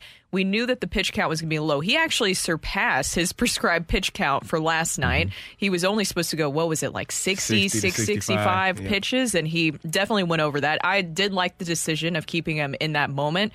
So that was the whole reason why, because they just needed a little bit more pitching to help. So that's why you saw Ivan Herrera sit down yesterday.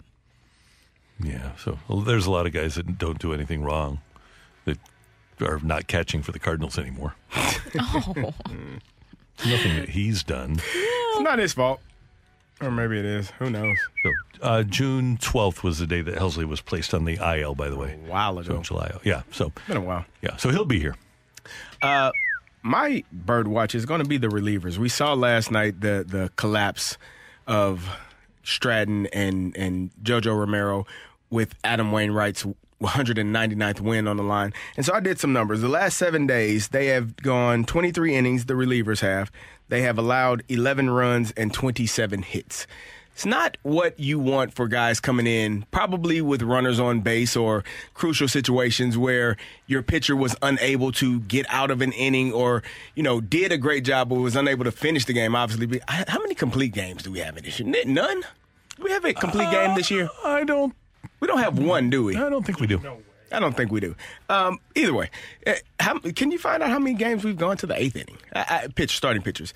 The relievers, we've talked a lot about the starting rotation and how much better they need to be, and it's because the relievers also need to be better. If you're going to rely on guys to get you out of innings, get you out of games cleanly, they have to not allow as many hits. They have to not allow as many runs. And that is it's unfortunate because as a starting pitcher, you can only do what you can do. You can control what you can control. And when you're out of the game, you have to trust your teammates to pick you up and make sure that they deliver on what you have on the line. And yesterday that didn't happen for Adam Wainwright. The Cardinals got the win. Adam Wainwright didn't. And it's basically because the starting rotation is not giving you enough innings and the relievers aren't having enough success. They are not pitching well enough for you to win enough games either. And along with the number of blown saves, I think we're at 19 for those. Yeah, the bullpen has been bad. But to your point with the starting pitching, too, I would like to see them get deeper into games, but I think that the emphasis needs to be on the quality of the starts. That's what we've really been missing a lot this season, especially on a consistent basis. Yeah, whenever you have to give the bullpen more than 9 outs to get, you're causing problems for everybody. And as great as Adam pitched and coming off the injury, he was fine. But one of the things that the Cardinals need to get when I talk about rebuilding the starting rotation is a group of guys that can consistently give you 6 innings and not stress the bullpen as much as this group has because of the inefficiency of Flaherty, because of the fact that they just won't let Montgomery go. And maybe it's a philosophical issue that they need to deal with as well, because you can tell that Jordan Montgomery wants to stay in there, and they don't let him. Yes. And they've let Flaherty a couple of times, but you have way too many starts that are less than 6 innings for any bullpen to be able to withstand it, especially when you can't use the Memphis shuttle and bring in new relievers all the time. Yeah, and with Suarez, and that was the whole reason they sent down Zach Thompson, right? Because they used him 2 days in a row. You need After a fresh arm. not using for 3 weeks. Yes, yes, and then you need a fresher arm, apparently, to bring up. But that's something that I wish that I would see more, because you look at that situation with Adam Wainwright last night. He could have pulled him, right? He could have said, no, we said 60, so pitches, we're going to pull him because we got to stick to the script. But instead, he didn't do that. It was more of the feel of the moment. And you wish that you would have seen that a little bit more this season. Absolutely. Do you know how far we've come in the game of baseball? How far, CD? The leading team right now with complete games is the Texas Rangers with 3. 1987. It's a good year, right? Who's their pitching coach? The Boston Red Sox led the league with 47 complete games. Mike Maddox is their pitching coach. Who's their pitching coach? Mike Maddox, former Cardinal pitching coach. They have 3. 47. In 87, it was 47. I mean, obviously, it's still some time left, but I don't think the Texas Rangers are going to... they're going to get there. No. And they've done that without DeGrom either, which is incredible. Well, in 1985, Tudor had... How many did John Tudor have that year, 1985? Did he have 7 or 8? 10 CGs, I think? It's by himself. Why have we gone so far? Agents.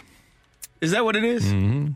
They don't want their pitchers. They don't want horses anymore. They don't want their guys throwing 250 innings, 300 innings. I can blame analytics, too, because analytics... They don't want pitchers throwing over 100 pitches. They don't want pitchers going because they just don't think that pitchers can go a third time through the lineup, even though they still have Tommy John surgery, though. They still get hurt. It's just crazy. I don't get it. Intriguing. Yeah. Well, and by the way, when Nolan Ryan, and this was 2011, when Nolan Ryan was in charge of the Texas Rangers, he tried to set up their minor league system. So the guys threw a bunch of pitches like he did, and agents were crazy. They just went crazy and started calling, saying, you can't throw my guy that many pitches. So hopefully the guy we got from Stanford, the Cardinals drafted, they'll throw him 150 pitches a game. I have the numbers right now. So 101 starts right now, CD. The Cardinals have gone past 6 innings 27 times. The starter, by the way, 6 innings 27 times, 7 innings 8 times, and 8 innings 1 time. Miles Michaelis. So 101 starts. They've gone past. So Miles. They've made it to the 6th inning or further, less than half of the starts. But where does that stand in the league? Because it's a trend that you're seeing. But I'm saying, like, in the league in general, you're starting to see that teams are going more and more away from that anyways. If you are going to let's say, not allow your starter to see the lineup the third time, wouldn't it behoove you to have a great bullpen? Yeah, it would. That matters. I mean, I'm not... And a reasonably fresh bullpen. I'm not the brightest crayon in the box, but I think that if you were going to allow your starting pitchers to only pitch to the sixth inning, you might need a group of guys, a good group of guys that can go finish the deal. Should be easy. You should be able CD, to put... I'm available if anyone wants any for advice. We're all available, man, really. yeah. But CD, to me, you're like the neon crown box. You're bright to me. What is that word? Crown.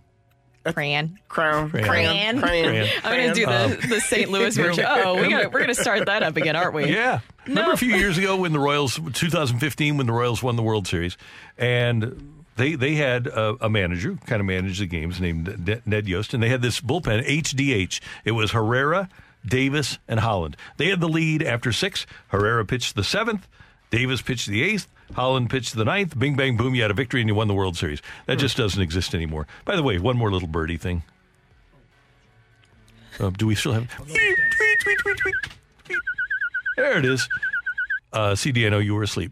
But Brooke, I know you saw it. Matthew, I know you saw it. Tyler O'Neill, last night, bases clearing double in the 9th inning to expand the lead from 7-6 to 10-6. That bases clearing double by Tyler O'Neill, who, by the way, in the second half of the season, or since he returned, is hitting to an 850 clip of OPS, and he's now got a couple of extra base hits, and he's slugging 400 on base, 450. Keep Tyler O'Neill. Oh, Randy. You're not being serious. No, I know I'm you're not. not. I know you're not being serious Trade right now. him today. Hey, I was excited for Bob Nightingale's report that there was half a dozen scouts. Yeah. They're actually looking at Tyler O'Neill. That's encouraging. And by the way, I know this sounds counterintuitive, but if you're Oli Marmol, don't you tell him don't run too hard. Now you tell him. You know how you ran first week of the season? I need that guy. What a fun conversation going that around would be. the third base, they're going home. Just give me enough to know you're trying. Yeah. There's your Birdwatch on 101 ESPN. Coming up, our rush hour reset, a thrilling Cardinal victory. They are relentless. You'll hear it next on 101 ESPN.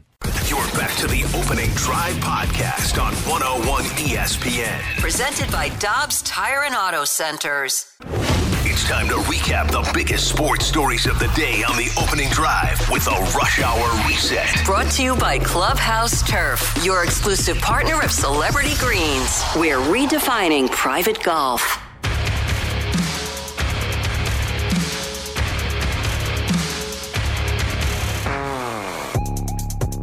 It's time for the Rush Hour Reset at 9:04. Your time check brought to you by Clarkson Jewelers, an officially licensed Rolex jeweler. Brooke Grimsley is here. Kerry Davis is here. I'm Randy Carricker. The Cardinals were actually down heading into the 9th inning last night by a score of 6-5. Evan Longoria had doubled home a run in the 7th to give the Arizona Diamondbacks the lead. The Cardinals have blown a 5-2 advantage, have blown Adam Wainwright's win, and we thought, okay, they aren't going to win. Kerry even went to sleep. I did. And he didn't get a chance to hear this. Well, how fitting would it be for him to come back to the desert and at least get this game tied?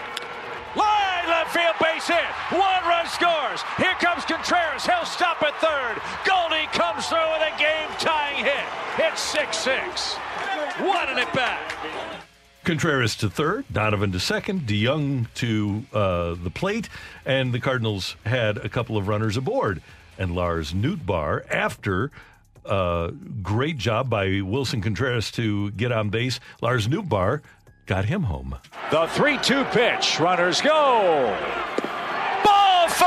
Cardinals have the lead. How about that offense? Oh, yes. Plate discipline on display by Lars Nootbaar, the Nutty Neuters of Newt Nation. We were very excited last night. We rejoiced, and also we said, get neutered. Get neutered. You just got neutered. Oh. Oh, no? Just snort. No? I don't think I've ever heard you snort. That is a win in my book. We got to find a better catchphrase. You don't like get neutered? Oh, man. No. Oh. No. Oh. What about getting neutered? That's what I said. But I also then added the neuter. Yeah, I don't like that one. No, neutered is better. So Donnie Nutty Baseball neuters or nutty. reaches to join Newt and Goldie aboard, and the Nutty Neuters went crazy again because of Bro Neal. Cardinal at every base, the pitch. Swing, drive, hammer toward left. The ball is down and into the corner. 2-run score. Here comes Newt around third. He's getting waved. O'Neill clears him with a double. And that gave the Cardinals the 10-6 advantage. Jordan Hicks came on with a 27-pitch ninth inning. Didn't even get a save because it wasn't a save situation. But he came on and saved it for winner Giovanni Gallegos, who allowed 2 hits in his inning and a third of work. And the Cardinals win at 10-6. They snap a losing streak, and they remain within 11 of the lead in the National League Central. Just 11. I just want people to remember when they trade away these pieces, when they trade away Jordan Hicks, when Montgomery and Flaherty go, when Tyler O'Neill goes, when Paul DeJong and whatever, if there is a surprise, just know that there's a potential for them to be really good in their next place. Agreed. At their next stop. That do not remember that you did not think that they were doing well enough here at times, and you wanted them to be moved to St. Louis. Do not get frustrated. Why can't we develop anyone? Why can't we get it together? It's sometimes a new place gives people new energy. And so these players are going to go, and well, that's important too. These people are going to go and have success. Some are going to do well, some are going to do better, some are going to do worse. But don't lose it when they do really well. Talking about Jordan Hicks here. And Jeff Passan writes in a piece at ESPN.com this morning, 11 games back in the NL Central, the Cardinals are telling teams that they plan to move left-hander Jordan Montgomery, right-hander Jack Flaherty, shortstop Paul DeJong, and perhaps right-handed reliever Jordan Hicks with near Major League-ready pitching their target. Whether they deal from their surplus of outfielders remains an open question for a market that includes the Yankees, Astros, and Marlins, with Seattle and Minnesota also in tire-kicking mode. For now, the teams are asking filet prices for what the industry regards more as chuck talent. The deadline and the ticking clock that accompanies it typically helps the parties find a happy medium. It just takes time, and with 20 teams either occupying a playoff spot or within 5.5 games of one, that time looks likely to stretch into the weekend, the trade deadline weekend. And that's the tough thing about pitching, right, is that you never know what you're going to get and just how fickle it can be when it comes to injuries and how things are going to pan out with them. But that's just the situation that you're in currently right now. I do think it's really interesting. We keep getting texts in asking if this whole Willson Contreras catcher situation is going to affect free agency and pitchers who are possibly looking at St. Louis as a landing spot. Do you think that is an actual issue for the Cardinals? Not if you're getting paid $30 million a year. I think the money will. I think the money will be the primary thing here. But for people that are trying to win and they know what's happened here, I would think that there's probably some fractured trust on the part of major league players. Kerry, you always talk about it, how players talk to each other. Yeah. They know. And not just the Contreras situation that people know about, but the whole kerfuffle with him getting benched, the whole Tyler O'Neill thing early in the season, which was front and center nationally, the whole situation with Zach Thompson. Players know about Zach Thompson being jerked around by the Cardinals. I would think that, and Jordan Montgomery's clear frustration with being taken out on a regular basis. You're a starting pitcher, you look at the Cardinals, you say, I don't want to be stuck like he was, only throwing 99 pitches and not having a chance to protect my own lead. So I would think that the Cardinals will need to do some repairing of a reputation to get people to come to St. Louis for less than market value. They would have to, right? Yeah, what the Cardinals need is a player or players that say, I don't give a damn about your analytics, go away. And there is a time and place for everything, and there is a time and place for that. As a starting pitcher, if the manager or the pitching coach comes out and says, hey, you're getting close, get the hell out of my face, sir. Go back to where you were.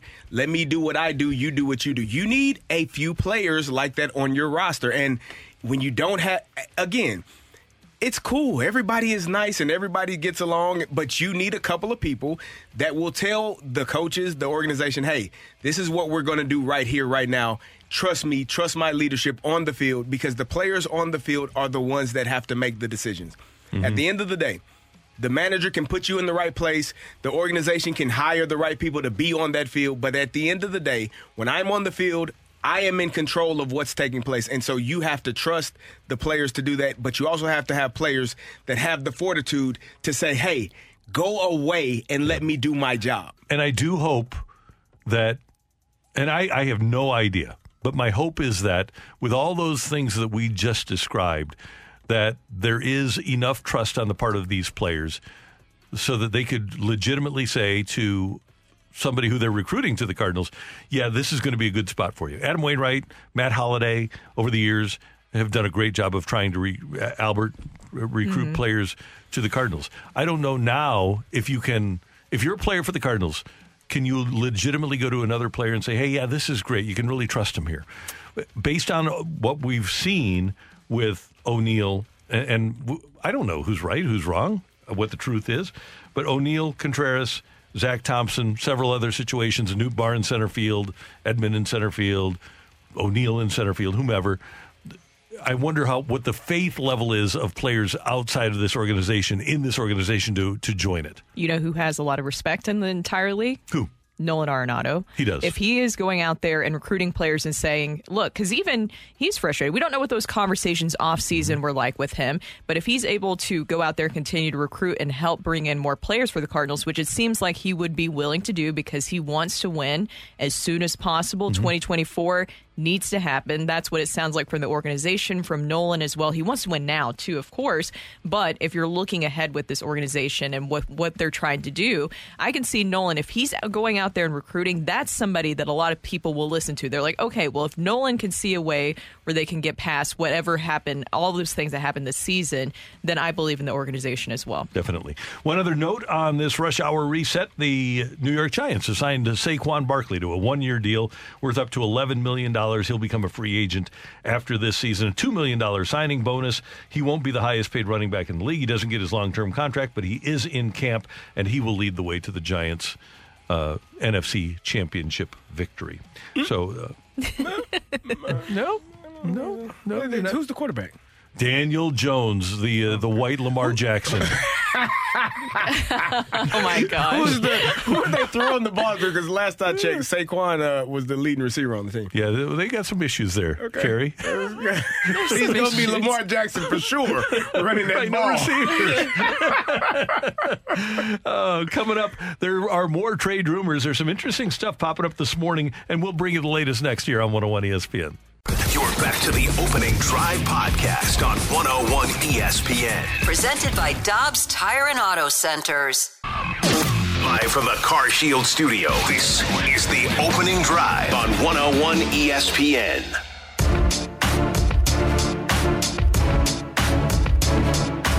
The whole team has been badly managed this year. I don't know who's calling the shots.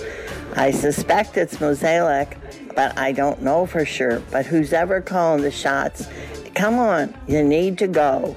It's time for a whole shakeup and a whole big change in the management of this team if we ever want to win again. So Janet, friend of the station, friend of the show, is of the belief that some people need to be rehomed. Oh, that's the term that we have adopted here, because it's not that we're wishing people to lose their jobs. It's just a rehoming, right? Mm-hmm. Finding a better situation. Sometimes it doesn't work out. You know what? You don't like the rehoming, well, CD? I think it's kind of the same thing as giving someone a new job. No, it's just they're going somewhere else. Yeah. So we're not firing them. They're in a better place. This is kind of like your way to humanize these people is to not humanize. Think about it. Think about this. Okay, we want think to about this. Okay, this is something that we can all relate to. Okay, think about a little scared puppy in a hoarding situation, okay? Okay. And gets to go to a glorious house where it gets all kinds of treats and gets fed and has its own little donut bed and everything. And it's rehomed in a perfect situation. That's what we're dreaming for these people that are in charge of this Cardinal situation. Yeah. But what if the home that they were in gets cleaned up and it's a much better home? The new person, the new dog gets that better home, right? Yeah, so good for them. Well, no, this is just, it's one dog moving on to greener pastures. That sounds somebody's taking a long car ride out to the old farm. I don't like this. Is that what you're saying? I don't like this. That doesn't sound great. I'm just rehomed. Anyway, Our friend Derek Gould at STLtoday.com reporting that there is a team with interest in Steven Matz, an American League team. Nobody's going to admit it, but they've got... did I just say that out loud? I'm sorry.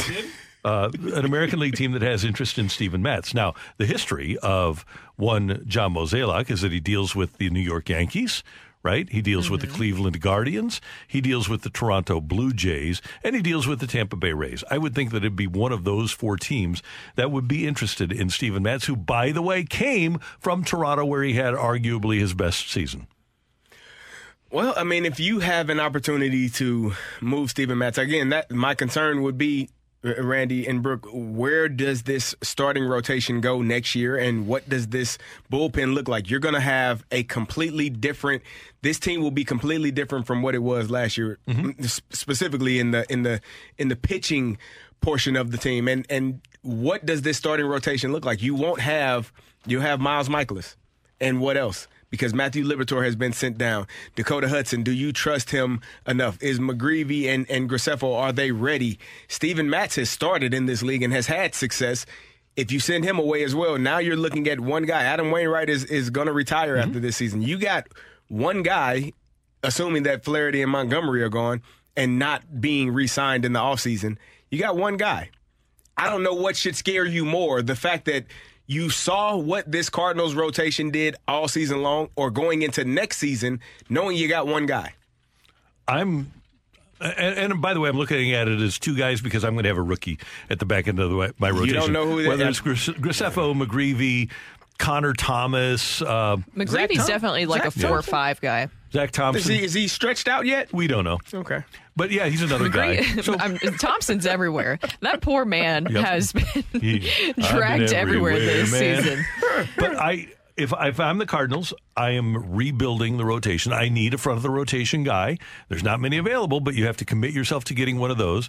Mikolas can be your number 2, and then you need legitimate veteran 3 and 4 type guys. One of those guys that I hoped would be here, as much for his personality as anything, and he has pitched well in the second half, is Lance Lynn, who reportedly has the Cardinals among 10 teams on his no-trade list. He's got a no-trade protection clause in his contract, and one of the teams that he did not want to come to, for whatever reason, when he signed in July of 2021, was St. Louis. Why is that? That's a great question. He didn't leave on good terms. That could be a big reason why. Yeah. That should give you a peek, a window, a peek behind the curtain. So no Lance Lynn, but you can look at guys like Kyle Hendricks out there. There's going to be enough pitchers out there that you can take your shot. Giolito's going to get ridiculous money, so Giolito's not a guy. And you could always, and I know you guys have talked a lot about this, you could always, if you so desired, try to bring a guy like Montgomery back, right? Yeah, you could try, but I don't think he's coming back. Or Flaherty, by the way. I don't know. I think when those 2 are gone, that they are most likely gone. I think that's the way it's going to go. And look, maybe this is me being too sunshine and lollipops, but I'm trying to look at a positive for this offseason. Does it concern me with the history of the Cardinals front office and free agency and how they've approached it and handled it? Yes, but at the same time, I think we can all agree they're not going to trade Nolan Arenado and Paul Goldschmidt. We can get those rumors behind. I know ESPN just put out an article, but even in his own article, he mentioned the fact that they're not going to likely part with Nolan Arenado. So if you're going to keep that core group, which is what it seems like Mozeliak is relaying to reporters and people, then what does that tell you about 2024? That they still think they have a chance. You're going to have to do that in free agency with getting some really good starting pitching. So to me, that signals that they will be willing to pay a lot of money. I would hope so. They absolutely need it. Because you can't do what you did this past offseason. Right. No, you can't. And by the way, if you want to set up for 24 and Logan Gilbert is one of the guys that you get from Seattle, I think he's fine as a 3 or 4. I don't trust him. I can't trust him because he's never been a number 1 type pitcher before like Aaron Nola has been. So while I think I like his upside, I want a legitimate number 1. But if the Cardinals go out and get a Logan Gilbert as number 3 or 4 starter, I'm willing to take a chance on that. I'm willing to take a chance on a lot of different guys. Kyle Hendricks, who's bounced back, and I know the Cardinals are saying, well, we're going to go swing and miss. We're going to go swing and miss. Kyle Hendricks is the guy they've always needed with a good defense like this, and he would thrive if coached properly. That's a big caveat here. If coached properly, he could thrive in a place like St. Louis. We'll see what the offseason trade deadline offseason looks like for the St. Louis Cardinals. It's going to be extremely important. If they expect to have the opportunity to win the division and make a playoff push next year, they got to find some pitching. And they have both starting pitching and in the bullpen. Yep. They have to find it, and they got to find guys that are competing and not faltering when the moments are the biggest. Yeah, it's going to be very difficult. And by the way, I don't know Dusty Blake at all. I know that he is the Cardinal pitching coach, but if Dusty Blake saw me, he wouldn't know me. So I've never had a conversation with him. But all I can do is look at the results here and look at the results of the Cardinals last year and look at the results of the Rangers this year. And something is different. And the same group of pitchers, generally, Monty pitched really well for the Cardinals last year. The bullpen pitched much better last year than it has this year. And the only difference, well, there's a couple differences, but the number one is the different pitching coach. So maybe some help for Dusty Blake as well. Coming up next here on 101 ESPN, Claves will join us from the Valley of the Sun. He is next on the Opening Drive. You're back to the Opening Drive podcast on 101 ESPN. Presented by Dobbs Tire and Auto Centers.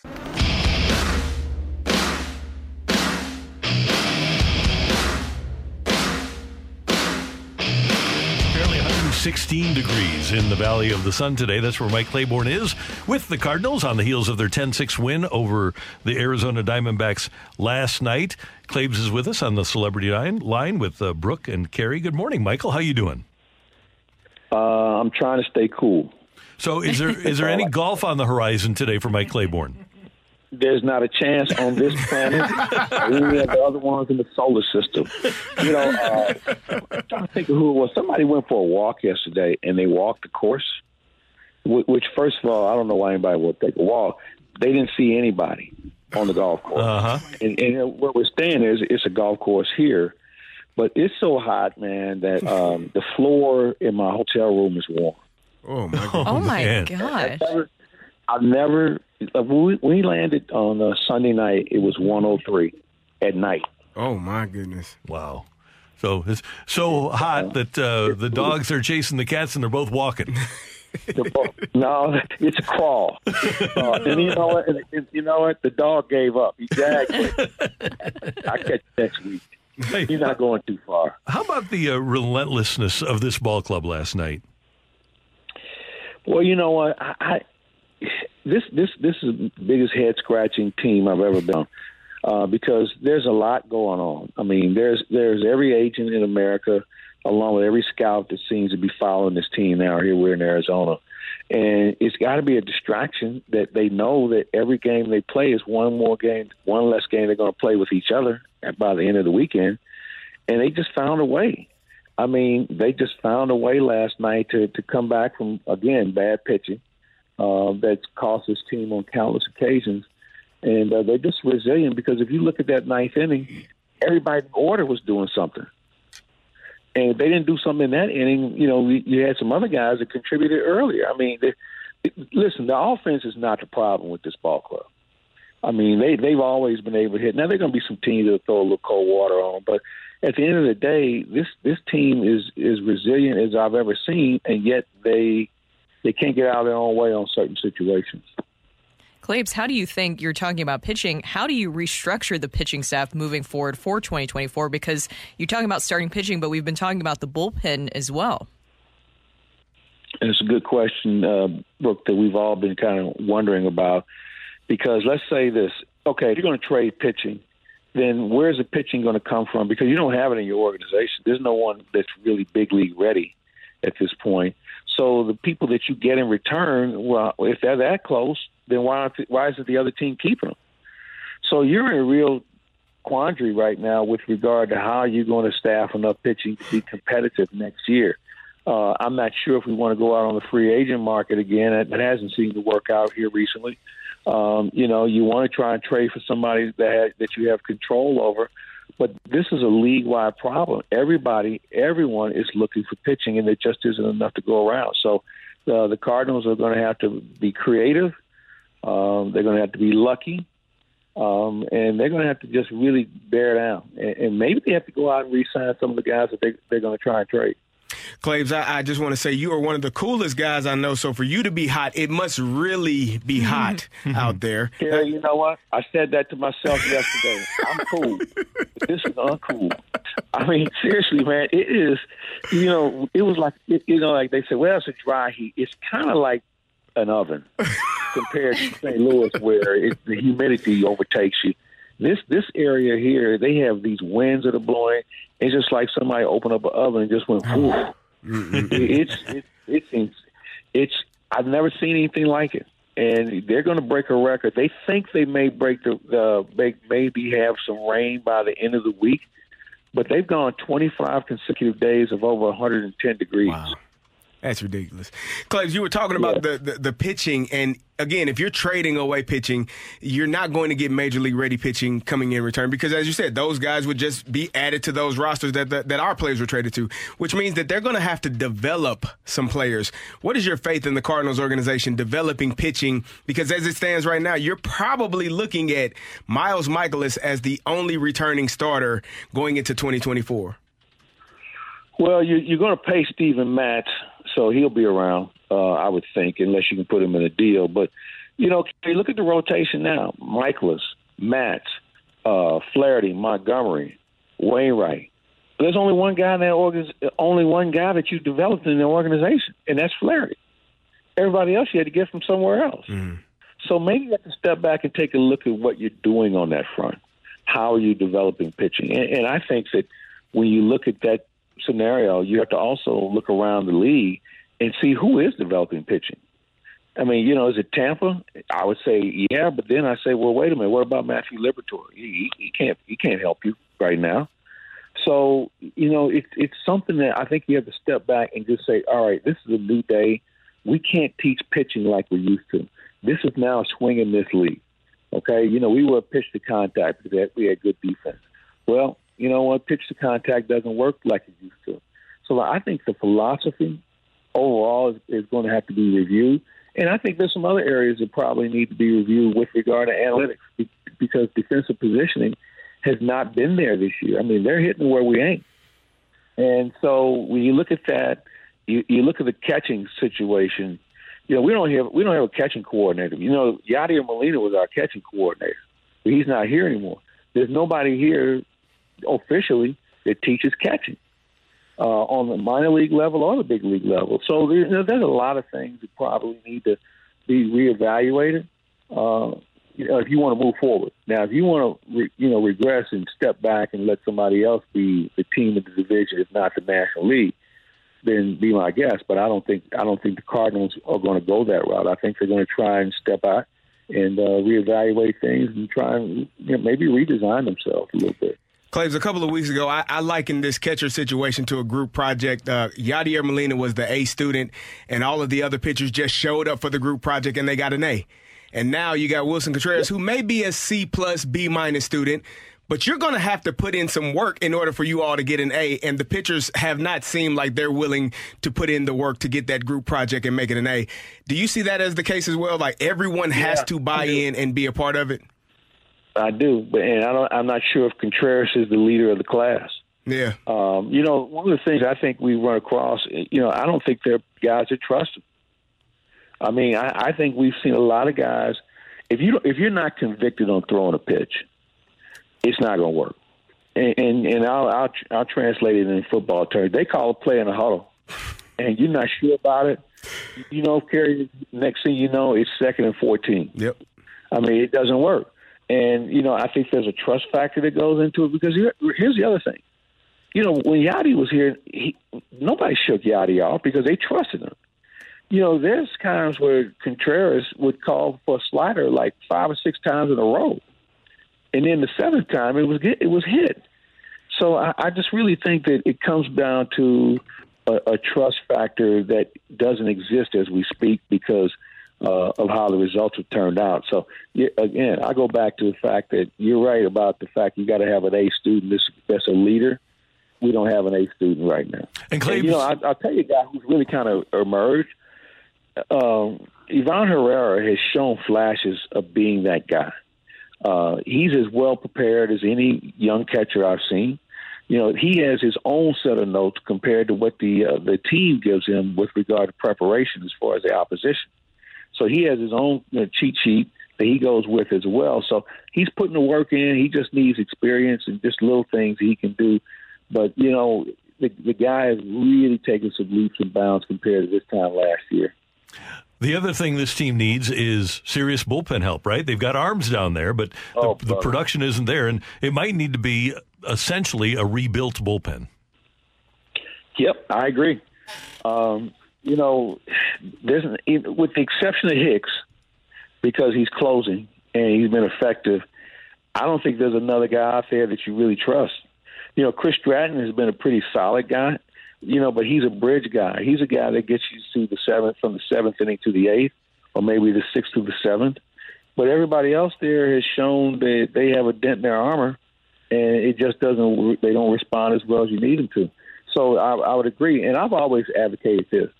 We've never had legitimate experience in the bullpen. We've never had a Russ Springer, some other guys from yesteryear who had some real legitimate big league experience, other than Stratton. Everybody else you look at out there, this is their first legitimate rodeo, and I think it shows sometimes. I think it shows that maybe they haven't been in the fire or they haven't been in a high leverage situation because of another organization, and maybe they didn't get a long look.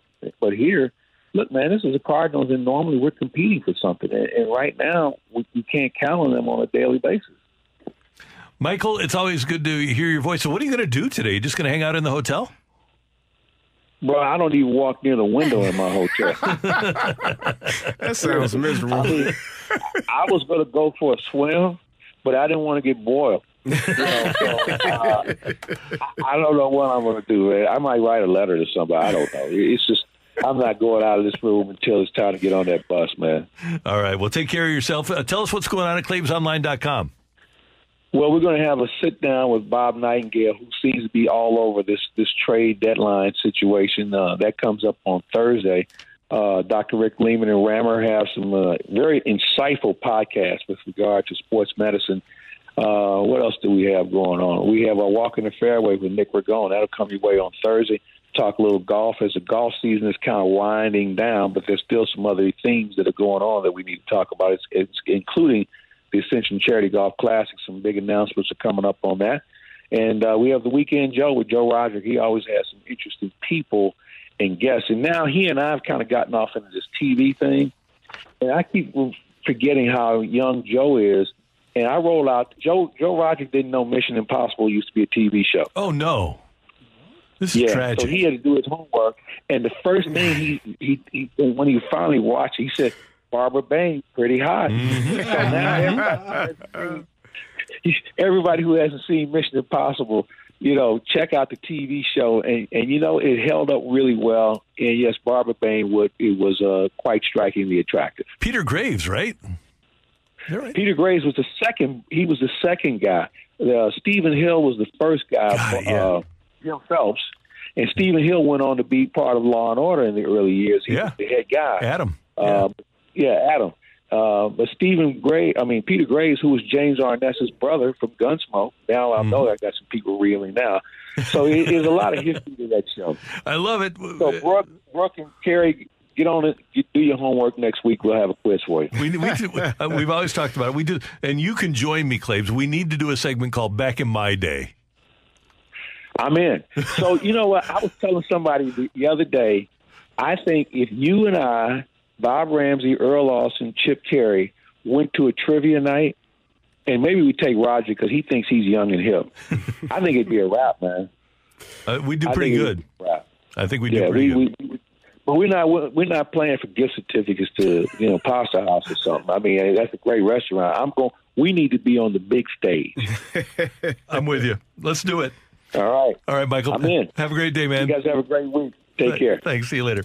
Mike Claiborne, you can hear him tonight on the Cardinal broadcasts on the Cardinal Network on KMOX. And, of course, you can see his great work at ClaibsOnline.com. We're going to head down the stretch with an edition of Rock and Roll here on 101 ESPN. You're back to the Opening Drive podcast on 101 ESPN. Presented by Dobbs Tire and Auto Centers.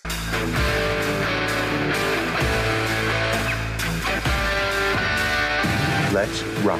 Let's rock today.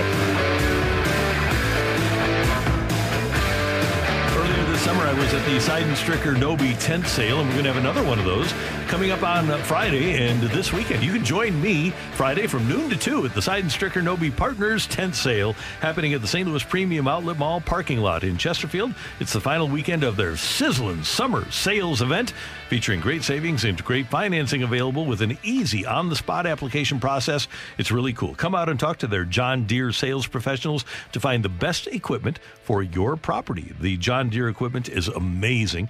It's Friday from noon to 2 with me at the Seidenstricker Nobe Partners tent sale at the Outlet Mall in Chesterfield. Hope to see you out there. Come by and say hi, and we'll take a picture on a John Deere together. Oh, it'll be fun. You can play that. Who is that sang that? Tim McGraw, or was it Kenny Chesney? Think my tractor sexy. Yeah, I think I think it's Kenny Chesney. I have no idea. Make my tractor come on, sexy. Yep. I like that song. Matthew, Kenny Chesney. Matthew just hating on the country. Sorry, I used that song as the you reason. got really angry about that. I used that song as the reason I hated country music for like a solid decade. Okay. Okay. Honestly, too. What do we have in terms of a rock and roll segment here, Well, sir? we have some breaking news here. USC All-American Bronny James collapsed on the court Monday and had cardiac arrest. He was taken to the hospital and is now in stable condition and no longer in the ICU. Here is the statement. This one is posted specifically by Shams Charania. It's all over Twitter right now. Yesterday, while practicing, Bronny James suffered a cardiac arrest. Medical staff was able to treat Bronny and take him to the hospital. He is now in stable condition and no longer in ICU. We ask for respect and privacy for the James family. We will update media when there is more information. LeBron and Savannah wish to publicly send their deepest thanks and appreciation to the USC medical and athletic staff for their incredible work and dedication to the safety of their athletes. If it's my kid, even though he loves basketball and grew up in a basketball family, he's not ever going to want for anything or need for anything. His want and need is going to be to play pro basketball, but I'm not going to let him anymore. That would be absolutely terrifying, especially, I mean, if it's an enlarged heart, whatever it is, then he might not be able to. Didn't something similar happen with Shaq's son? He had a heart condition that they... Sharif at UCLA. Yeah. They found out he had a heart condition. Yeah. It's Jeff Green for the Denver Nuggets had that issue. He had to have heart surgery early in his career, and he's still playing basketball. So it's something, if it's caught early enough, can be taken care of. It is scary, though. I mean, this is the thing. It doesn't matter how much money you have. When you have a health scare, there is really nothing you can do for that. So for me, it's definitely concerning. I'm sure that they will have the best doctors, physicians taking a look at him, making sure that he's healthy and all cleared. You're probably not going to be able to prevent him from wanting to play basketball going forward. So, I think hopefully he'll be okay. And, I mean, it's just to get that phone call as a parent has to be the most earth-shattering thing that can take place in that moment. Yeah, I always think of Hank Gathers. Yeah. Yeah. And an interesting point here from CBS Sports is Matt Norlander, who points out that last year USC also had a freshman who collapsed. Had a different freshman who collapsed during a workout. Vince, and I'm gonna absolutely butcher the last name, Owuchukwu, and he had the cardiac arrest. Very similarly, out of the ICU that day, and he played in 14 games, started 5 of them on the back end of USC's season. So we'll see how this affects, obviously, Bronny playing this year for USC, but obviously very happy. That's all great. Speaking of some news that just hit Twitter, Patrice Bergeron, him of just all of the trophies in the world for defensive forwards, the Selke all over the place. Patrice Bergeron has announced his retirement from the NHL. Absolutely incredible career for him, and really just... when I started watching hockey in the mid-2000s and he started racking up Selke trophies, that's what I thought a forward was supposed to do. So congratulations to Patrice Bergeron. I can't believe he actually still plays. Glad he played the last 4 years. Yeah, glad he didn't win that cup in 2019. It's pretty cool for St. Louis. I just am. I just am. And kind of clearing the deck here, we mentioned yesterday that the Vikings' new receiver... Who's your quarterback? It's Kirk Cousins, just incredible, and it's amazing. One of his weapons, who will obviously catch 100 passes for like 1,900 yards this year is rookie out of USC, Jordan Addison, who was clocked going 140 down the freeway. But with a great reason. Yes. But he has come out and said that he does have a good reason for it. Apparently his dog was having an emergency and he was trying to get him to the vet. He has since come out and said he'll try to make better decisions next time. We haven't got 100% clarification on if the dog's okay. That's honestly what I care about at this point. But an interesting wrinkle in a story about a wide receiver who wants to go fast. Yeah, well, I think it was he didn't get in any trouble, so I'm assuming that his story checks out. I'm sure when the officer they'll have to pay a little bit of a fine, but they'll wipe that off his record. Shouldn't drive that fast. I understand that, but that can, that can be extremely nerve-wracking knowing that your really dog fast. He's in a Lamborghini. I feel like it's easier. There's nobody out there. It's 3 a.m. You're in a Lamborghini. I get that it's hard to not go over 100, but 140? That's fast. In a 55, by the way? That feels like 55. It didn't feel like 140, I can guarantee you that. But like with dogs, too, they're like your children. So I can understand if you're panicking, if there's a medical emergency with your dog. Totally get it. Oh, I'm flying. If Stevie... 140? I don't know if my Jeep can get that. I don't know if I've been able to ever accomplish that. Maybe if I tried hard enough, I would definitely fly fast. So I love how Jordan Addison. What about your Tesla? I don't know if there's a dog or not. But doesn't Addison become a sympathetic figure now? He was going 140. Yeah, but I was doing something for my dog. Aw, that's where everybody. Yeah. Aw. Yeah. He played it so smart. He really did. And we talked yesterday about this Zoom meeting for all the running backs. Apparently, they didn't come to much of a consensus or really have much of a plan because how in the world is this contract that Saquon signed only have $1 million in incentives? I understand only saying we're going to give you the 10.8, 10.9 at the cap that the tag was. How does he not at least get like $4 million in incentives? Because if he's healthy, he's there. Yeah. Maybe because the Giants are over the salary cap right now? That seems like a team-building issue to me, Randy. Well, it's a team-building issue that you don't want to get fined for. What I hope he did was not get... I hope he put in there that he can't be franchise tagged next year, even though the number would go up. It goes up. Well, he didn't get franchise this year. It's no big deal. He didn't get the tag this year, but That's true, I'm assuming he put it in there to not get tagged for next year. If he didn't, then his agent need to have a conversation. I would listen. Figure out somebody else's contract. Find me some money because I got to pay my running back legitimate number here because he's barely making more than Chubb, what time is and he's still well below Christian McCaffrey. 9:56. They're here early. McKernan. They're sitting outside. I'm sorry, I didn't mean to. People on the YouTube can see behind Brooke that Action Jackson was just sitting there waiting for us. This is amazing. They're like ready to get in here. Well, Randy, we got to wrap up the show. I mean, that's rock and roll, baby. We got to get out of here, guys. Well, it looks like Tim, who allegedly didn't golf yesterday because he was being tested for strep throat. But it looks like he's ready to get out on the links today. Well, it's because you did a prayer for him, remember? I did. To sweet baby Jesus. Yes, you did. Please you let did. Tim be okay. And so that's why he's okay. You did that, Randy. Well, Tim, you're welcome. I don't know if he did it. He was a man. He had a beard. Baby Jesus did it? There you go. Exactly. A great job today by our producer, audio engineer, the one, the only Matthew Rocchio. Pleasure. Brooke, this was funny. Yeah, it was funny. Good stuff. CD? I poke bears. You do. Hey, we thank you for tuning in, texting in, and being a part of the show for all of us until tomorrow morning, which is Hump Day and Ask Uncle Randy Day at 7. Have a great day, St. Louis. That's right. You've been listening to the Opening Drive podcast on 101 ESPN and ESPN.com. Presented by Dobbs Tire and Auto Centers.